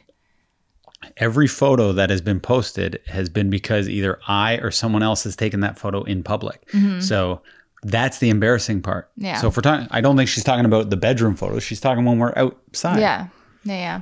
So yeah, no awkward situations at the moment because of photos, and we haven't run into anybody taking embarrassing photos publicly. So, but the night is young. Zero awkwardness. And I think we'd be able to explain it all away. Anyway, so next question. Soon, Alex, you'll be returning to work. How are you prepping to leave the babies? It's not that soon. No, I was just going to say, this girl must live in the U.S. because, yes, they would have to be going back to work now. It's 12 weeks. So they'd be back, which sucks. And that's awful. And the U.S. has no respect for mothers and for women. Fight for longer mat leaves. Like, I have a year, so I'll be going back to work next September. However, I could choose to take 18 months. It would be the same amount of money that you'd get in the 12-month mat leave, but, just given to you in smaller increments. But yeah, US women who live there start fighting for better treatment after you give birth to babies because it's shit. Next question. If you could travel internationally right now with the kids, where would you go? And you were saying, Shane, you wanted to travel. You're looking forward to that. Yeah, I'm not a world travel type person. I'm not a good geography person. I don't know anything. You don't need to know geography to travel. Well, you might. You might be like, oh, I want to go to the Red Sea and see the Greek soldiers or whatever. Give it a goog. Whatever people like to do who are worldly. I am a simpleton. Mm-hmm. I am what you'd call a basic B. I just like going to all-inclusive places and chilling out in the water. You know, look down on me if you will, but I don't care where I go and I have no preference. I am so easy to please. So I'll plan the trip and I'm hoping to take the family to Greece because I think Shane would really like it because Shane loves when water is warm like a bathtub. That's all I need. Greek water is clear as anything. It's the most beautiful water ever. It's so warm. It's too warm that sharks, they don't even have in their seas because it's too warm for them. The food is healthy. The food is delicious. Wine's amazing. Sounds good. Yeah, I'll go and I'll have a great time. So Greece is what I'm looking forward to lately. Perfect. Me too. All right, next question. Give me 3 apples this week and 1 onion. So this person listened to our podcast with Dr. Michael Gervais last week, in which we said we list, you know, at the end of a day or at the end of the trip, we have to give an apple and an onion. The apple is the good, the sweet thing that happened. The onion is the bitter thing or the bad thing. But Michael Gervais suggested we do 3 apples to 1 onion and really focus on the positive stuff. So what are your 3 apples, babe? Well, onions would be easier. Apples. They're definitely more abundant. Okay, I'm really glad I got the refund from Nockies. Yes. Stuff like that. I hate minor injustices like that, being screwed over, somebody having a leg up on me. Really enjoyed that. You found $100 bill on the ground. That was amazing. So that makes me feel good because if you find a $5 bill, that's pretty happy feeling. But to find a $100 bill, like that will never happen again in your life. Yeah. So that was pretty good, and that was just because, you know, it all goes in the same pot. So that felt good. What else do I like? Been hanging out with Lucy a lot, and I've been enjoying her verbal ability. So that's been a real apple for me because I started doing this thing where I hop in her crib for like a 5 to 10 minute period, and the things she says, and she's been singing me songs in my ear. Oh, that's been the cutest. She has a song about being a big girl in the future and protecting me. It's stuff like her vocabulary is much better in song than it is just in babble baby talk. But yeah, that was good. Onion is, I don't like ants in the house. I used to think ants were kind of a cute insect, but once you get 100 of them, they're a little annoying. They just keep going after our honey. So my apples would be finding the $100 bill. Such a rush. Like you can't copy mine, can you? I mean, yes, you can. No. Do what you want. I just spit everywhere. No, yours was the fact that we had $100 to add to the pot, but mine was spotting it and realizing that nobody was around to claim it. That was such a rush. It was so much fun. The second apple is that we are able to go up to the cottage this weekend. So that is really exciting for me. And lastly, my last apple. Oh, we had some ice cream last night, babe. And that was such a treat. That was amazing. We really cut down our ice cream intake. And we had some ice cream last night, which was delicious. But then my onion would be that it made Betty's digestive system really fucked up, and she spent all night really gassy and in pain, and spent a lot of today writhing in pain also. Wow, that sucks. Yeah, I'm not a big ice cream eater, but I do enjoy that delivery ice cream, which is in the form of a McFlurry, or there's a place called, if you're local, like Hamilton, Toronto, Sweet Jesus does this really yummy like blizzard type thing. It's delicious. Yeah, the O. Henry one is great. Okay, next question. What pods do you listen to? For me, I'll go quick because I got a short list. Our own. I listen to Shane's other podcast, Mike on Much. You do not listen to our own. Well, I listened to it so I could do the write-ups and everything. I listen to every Alex, podcast we put out. But do you think that's the nature of the question? Of course not. But hey, self-promotion. If you don't advocate for yourself, Shane, who's going to do it? We've already got the hooks in there listening. Okay, I listen to Shane's other podcast, and this isn't, I'm not trying to self-promote this. I just love that podcast. It's Shane, his buddy Max, and his buddy Mike. And Max, the lead singer from the Arkells, it's called Mike on Much. It's a lot of fun. Erica, who is doing our editing right now, is also on that podcast. It's a great one. And then lastly, I listen to Dan Carlin's Hardcore History because I'm history buff. I like Joe Rogan. I like WTF. I like Nervous Rex a lot. That's Simon Rex's former podcast guest. But yeah, those I think those are my main ones. Mm-hmm. And I use a podcast to sleep every night. Did you say Armchair Expert?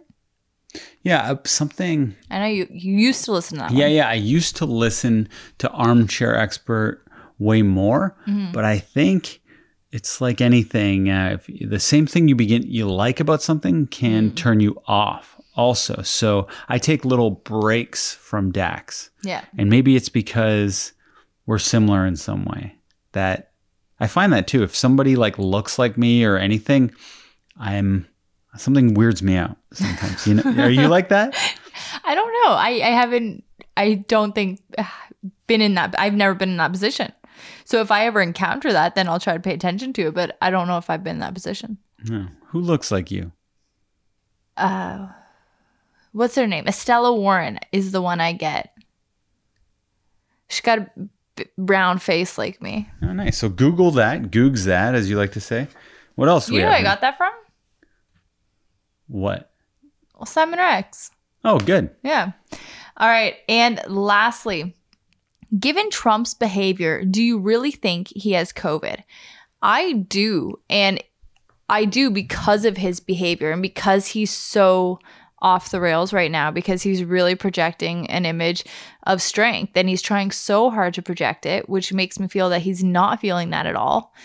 And it's like, it's like when a guy with a little dick gets a big, amazing, cool car, like a sports car or something, and they're really overcompensating. And that's what Trump is doing right now with just how he's acting and how he's tweeting, and everything is so amped up. Do you think Trump has a little dick? I think Trump probably has a little dick. He has opposite big dick energy, that's for sure. It's like nothing. And here's the thing, even if he didn't, I don't think he knows how to use it. And I know he's been with a ton of women, but I just think that maybe he just feels like he doesn't even have to try because he's so wealthy. Mm-hmm. So he would probably be the worst partner in bed ever. Well, that makes me feel better. At least there's somebody lower than me. Well, honestly. Get out of here. But what else do we have here? Is there any? Oh, I have to answer the question. Okay, do I think Trump? No. And I think if you're into like conspiracy theories like that, it's almost getting too close to Trump's world of, that's fake news or something. It's very hard to hide something like COVID. It would be the biggest risk of his career if he pretended to have COVID and did not. And he looked terrible. He did. In the interviews, terrible. It's just like he looked totally different. And he received the best medical care known to man. So when he's out there saying that, oh, it's not that big of a deal, it's like, well, it's not that big of a deal when you're the president. Yeah, when you're being shot up with all these experts who actually know their shit. And a lot of people aren't privy to that sort of care. So it's easy for me to say, don't be scared of the cold. Don't be scared of the cold when you live in a home. Yeah, exactly. So exactly. Yeah, and that's all we got, babe. That wasn't as fun as I was hoping it was going to be. Well, I just meant like nobody was asking questions about like, oh, how do you put your child to bed on time, blah, blah, blah. You know what I mean? I like that question. Well, you put a little rum, mix it with some milk, boom. Well, do you have any questions for me before we get out here? No, I'm just looking forward to moving on with our lives and happiness ahead. Me too. All right. Thank you so much for listening to this Family Tree Podcast, episode 57.